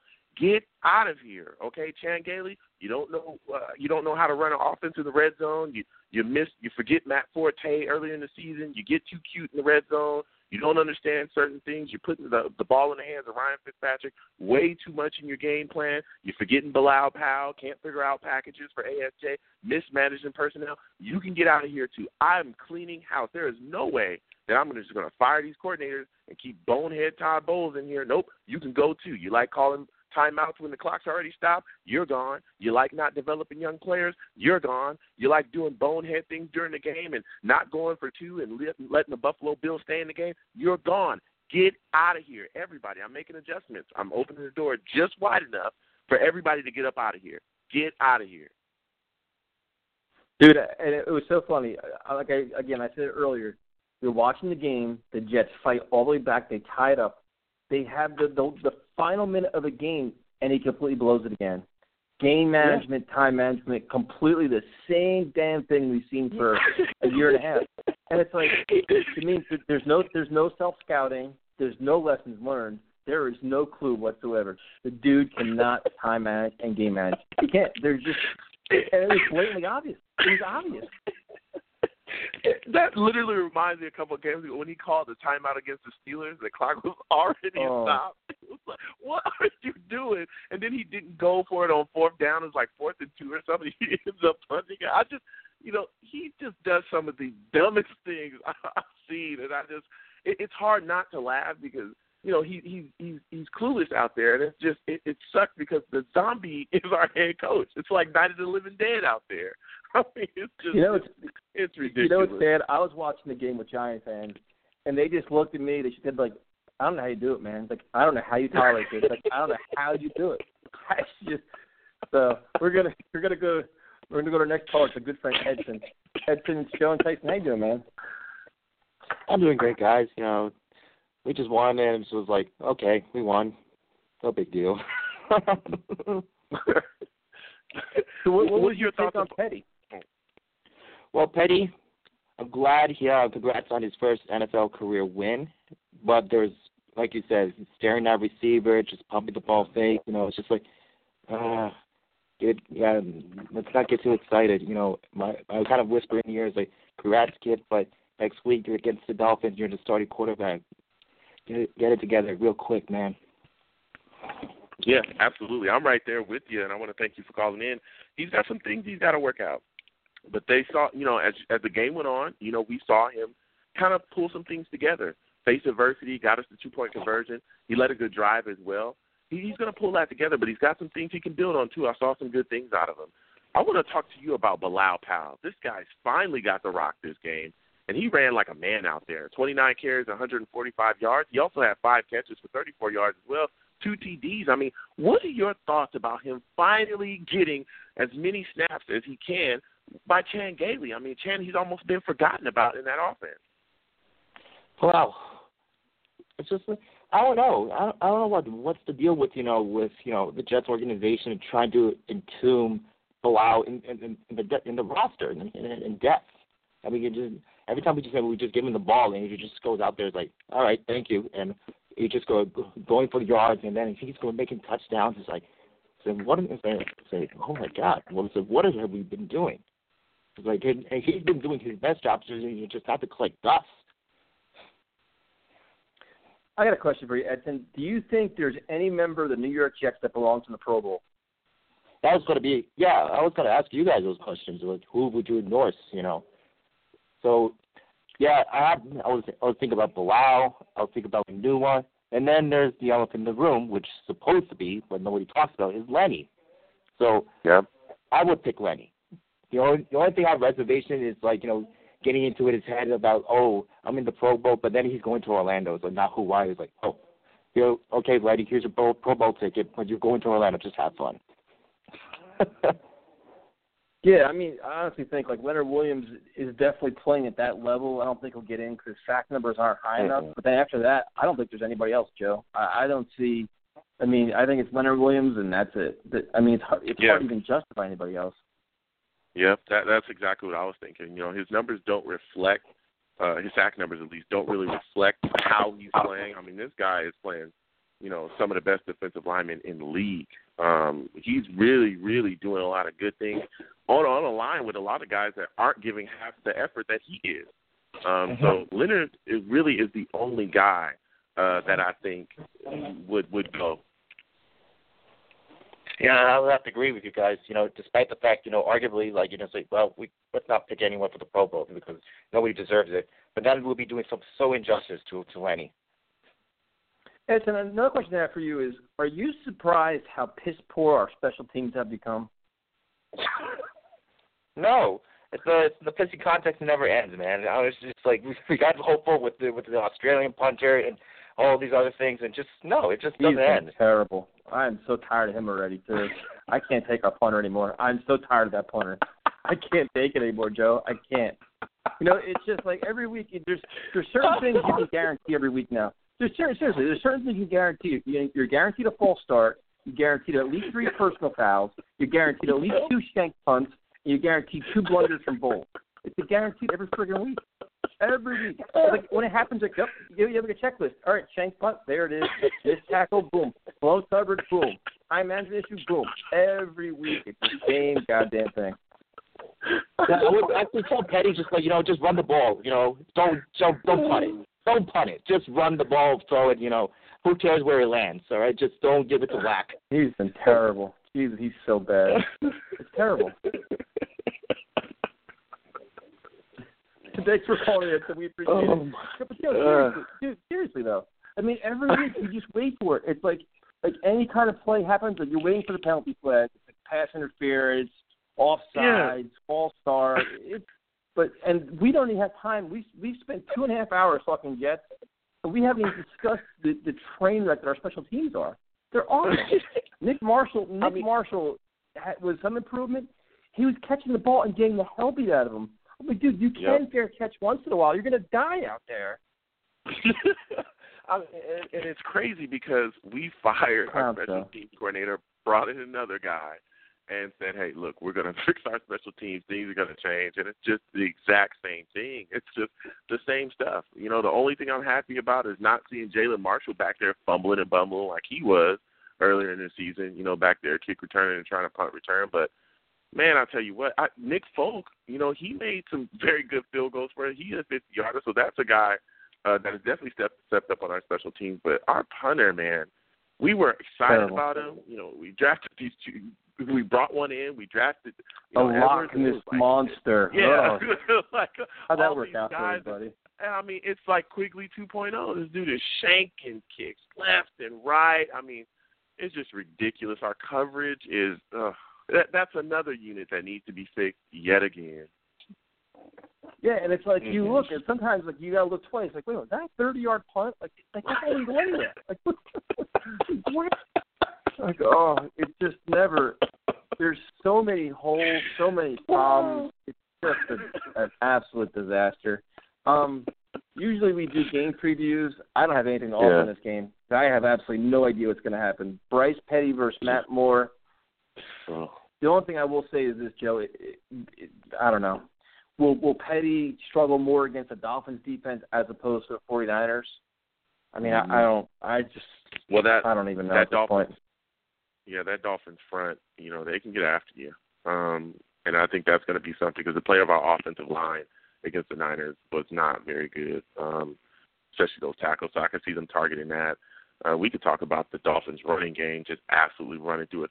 It seemed like every single time Carlos Hyde even touched the football, it was a 20, 30, or 40-yard game. And he was averaging 18 yards a carry. I mean, was anybody out there?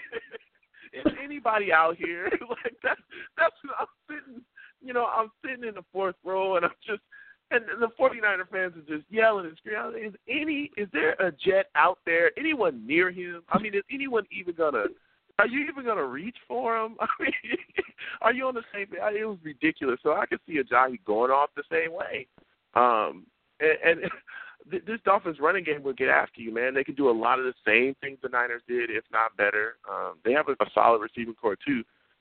It's tough, man. It's absolutely tough. If this team comes out the same way, Zombieville, and you start bad against the Dolphins, they're not going to let up like the Niners did. Even with the quarterback being, you know, even with Tannehill being out, this is still a team that's overall more talented than the Niners. You know what I'm saying? So I could see. Yeah, and the thing is, they're going to have a lot of fans in the stands. The place is going to be a ghost town, so it's, you know, another primetime performance. Lucky us. That's another reason to just hate this team. But I'm not even getting a prediction, dude. I don't even care. Just don't embarrass us. That's the only thing I'm rooting for. Wow. You know, I'll give a prediction. I hear you, man. The prediction is pain, heartburn. Pain, suffering. Pain and suffering. Listen, I'll tell you what. I'll give a prediction. I'll say, and it hurts for me to do this, but our run defense looks so bad. I'm going to say 21-10 Dolphins. I predict heartburn, headache, and I'm going to say, I don't even like 24-21 Dolphins. I don't think the Jets win in this game either because the Dolphins need this one for the playoff run, so I don't think they're going to. Yep. So as we wrap things up, just a couple things. Once again, thank you, everybody, to all our guests, our callers, our listens. We're over 200,000 listens, which is just insane at any level. So I want to thank everybody. It's just really crazy at this point. And also, toysfortox.org. Thank you, Sergeant Stanley, for calling in. Like we said earlier, listen, we all like to enjoy the holidays, and the holidays are most times about the kids, and the kids having a good time and enjoying presents and gifts, and every kid should have a gift and a present. So if you can give back and donate, definitely do so. And Joe, your thoughts and your closing here. Yeah, absolutely. Listen, I'm the man of the people. I'm here for the people. Let me shamelessly promote our Facebook page.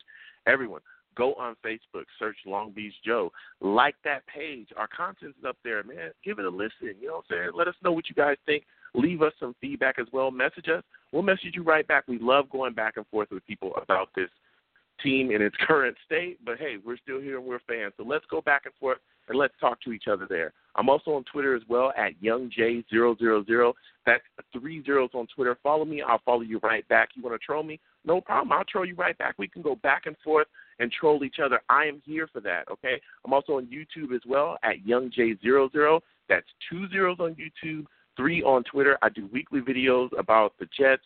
I do pick-ems. I talk about the entire NFL. So subscribe to my content. You know what I'm saying? Comment. We can go back and forth on there as well. I love talking to people on there. And as always, guys, when you see me, okay, and you can ask Rumi. Show me the money! Jerry, you better yell! Show me the money! So you can't stop hating. That's your problem. You got a lot of hate in your blood, but the love will overcome that, okay, when you see me. Arms out, chest open, hugs for everyone, okay? It will cost you nothing, all right? I want to thank everyone that listens to the show. You guys are the absolute best. Without you guys, we are nothing. You absolutely mean the world to us.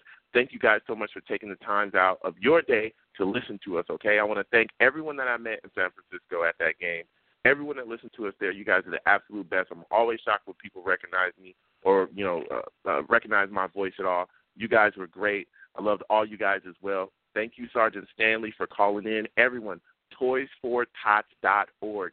Get over there and help any way you can. Get a kid a toy. Give a kid a good Christmas. It would mean the absolute world to them. Thank you guys so much for listening. You guys are the absolute best. All right, Jets Dolphins Saturday night. Bring the Advil. We'll talk to you guys next week.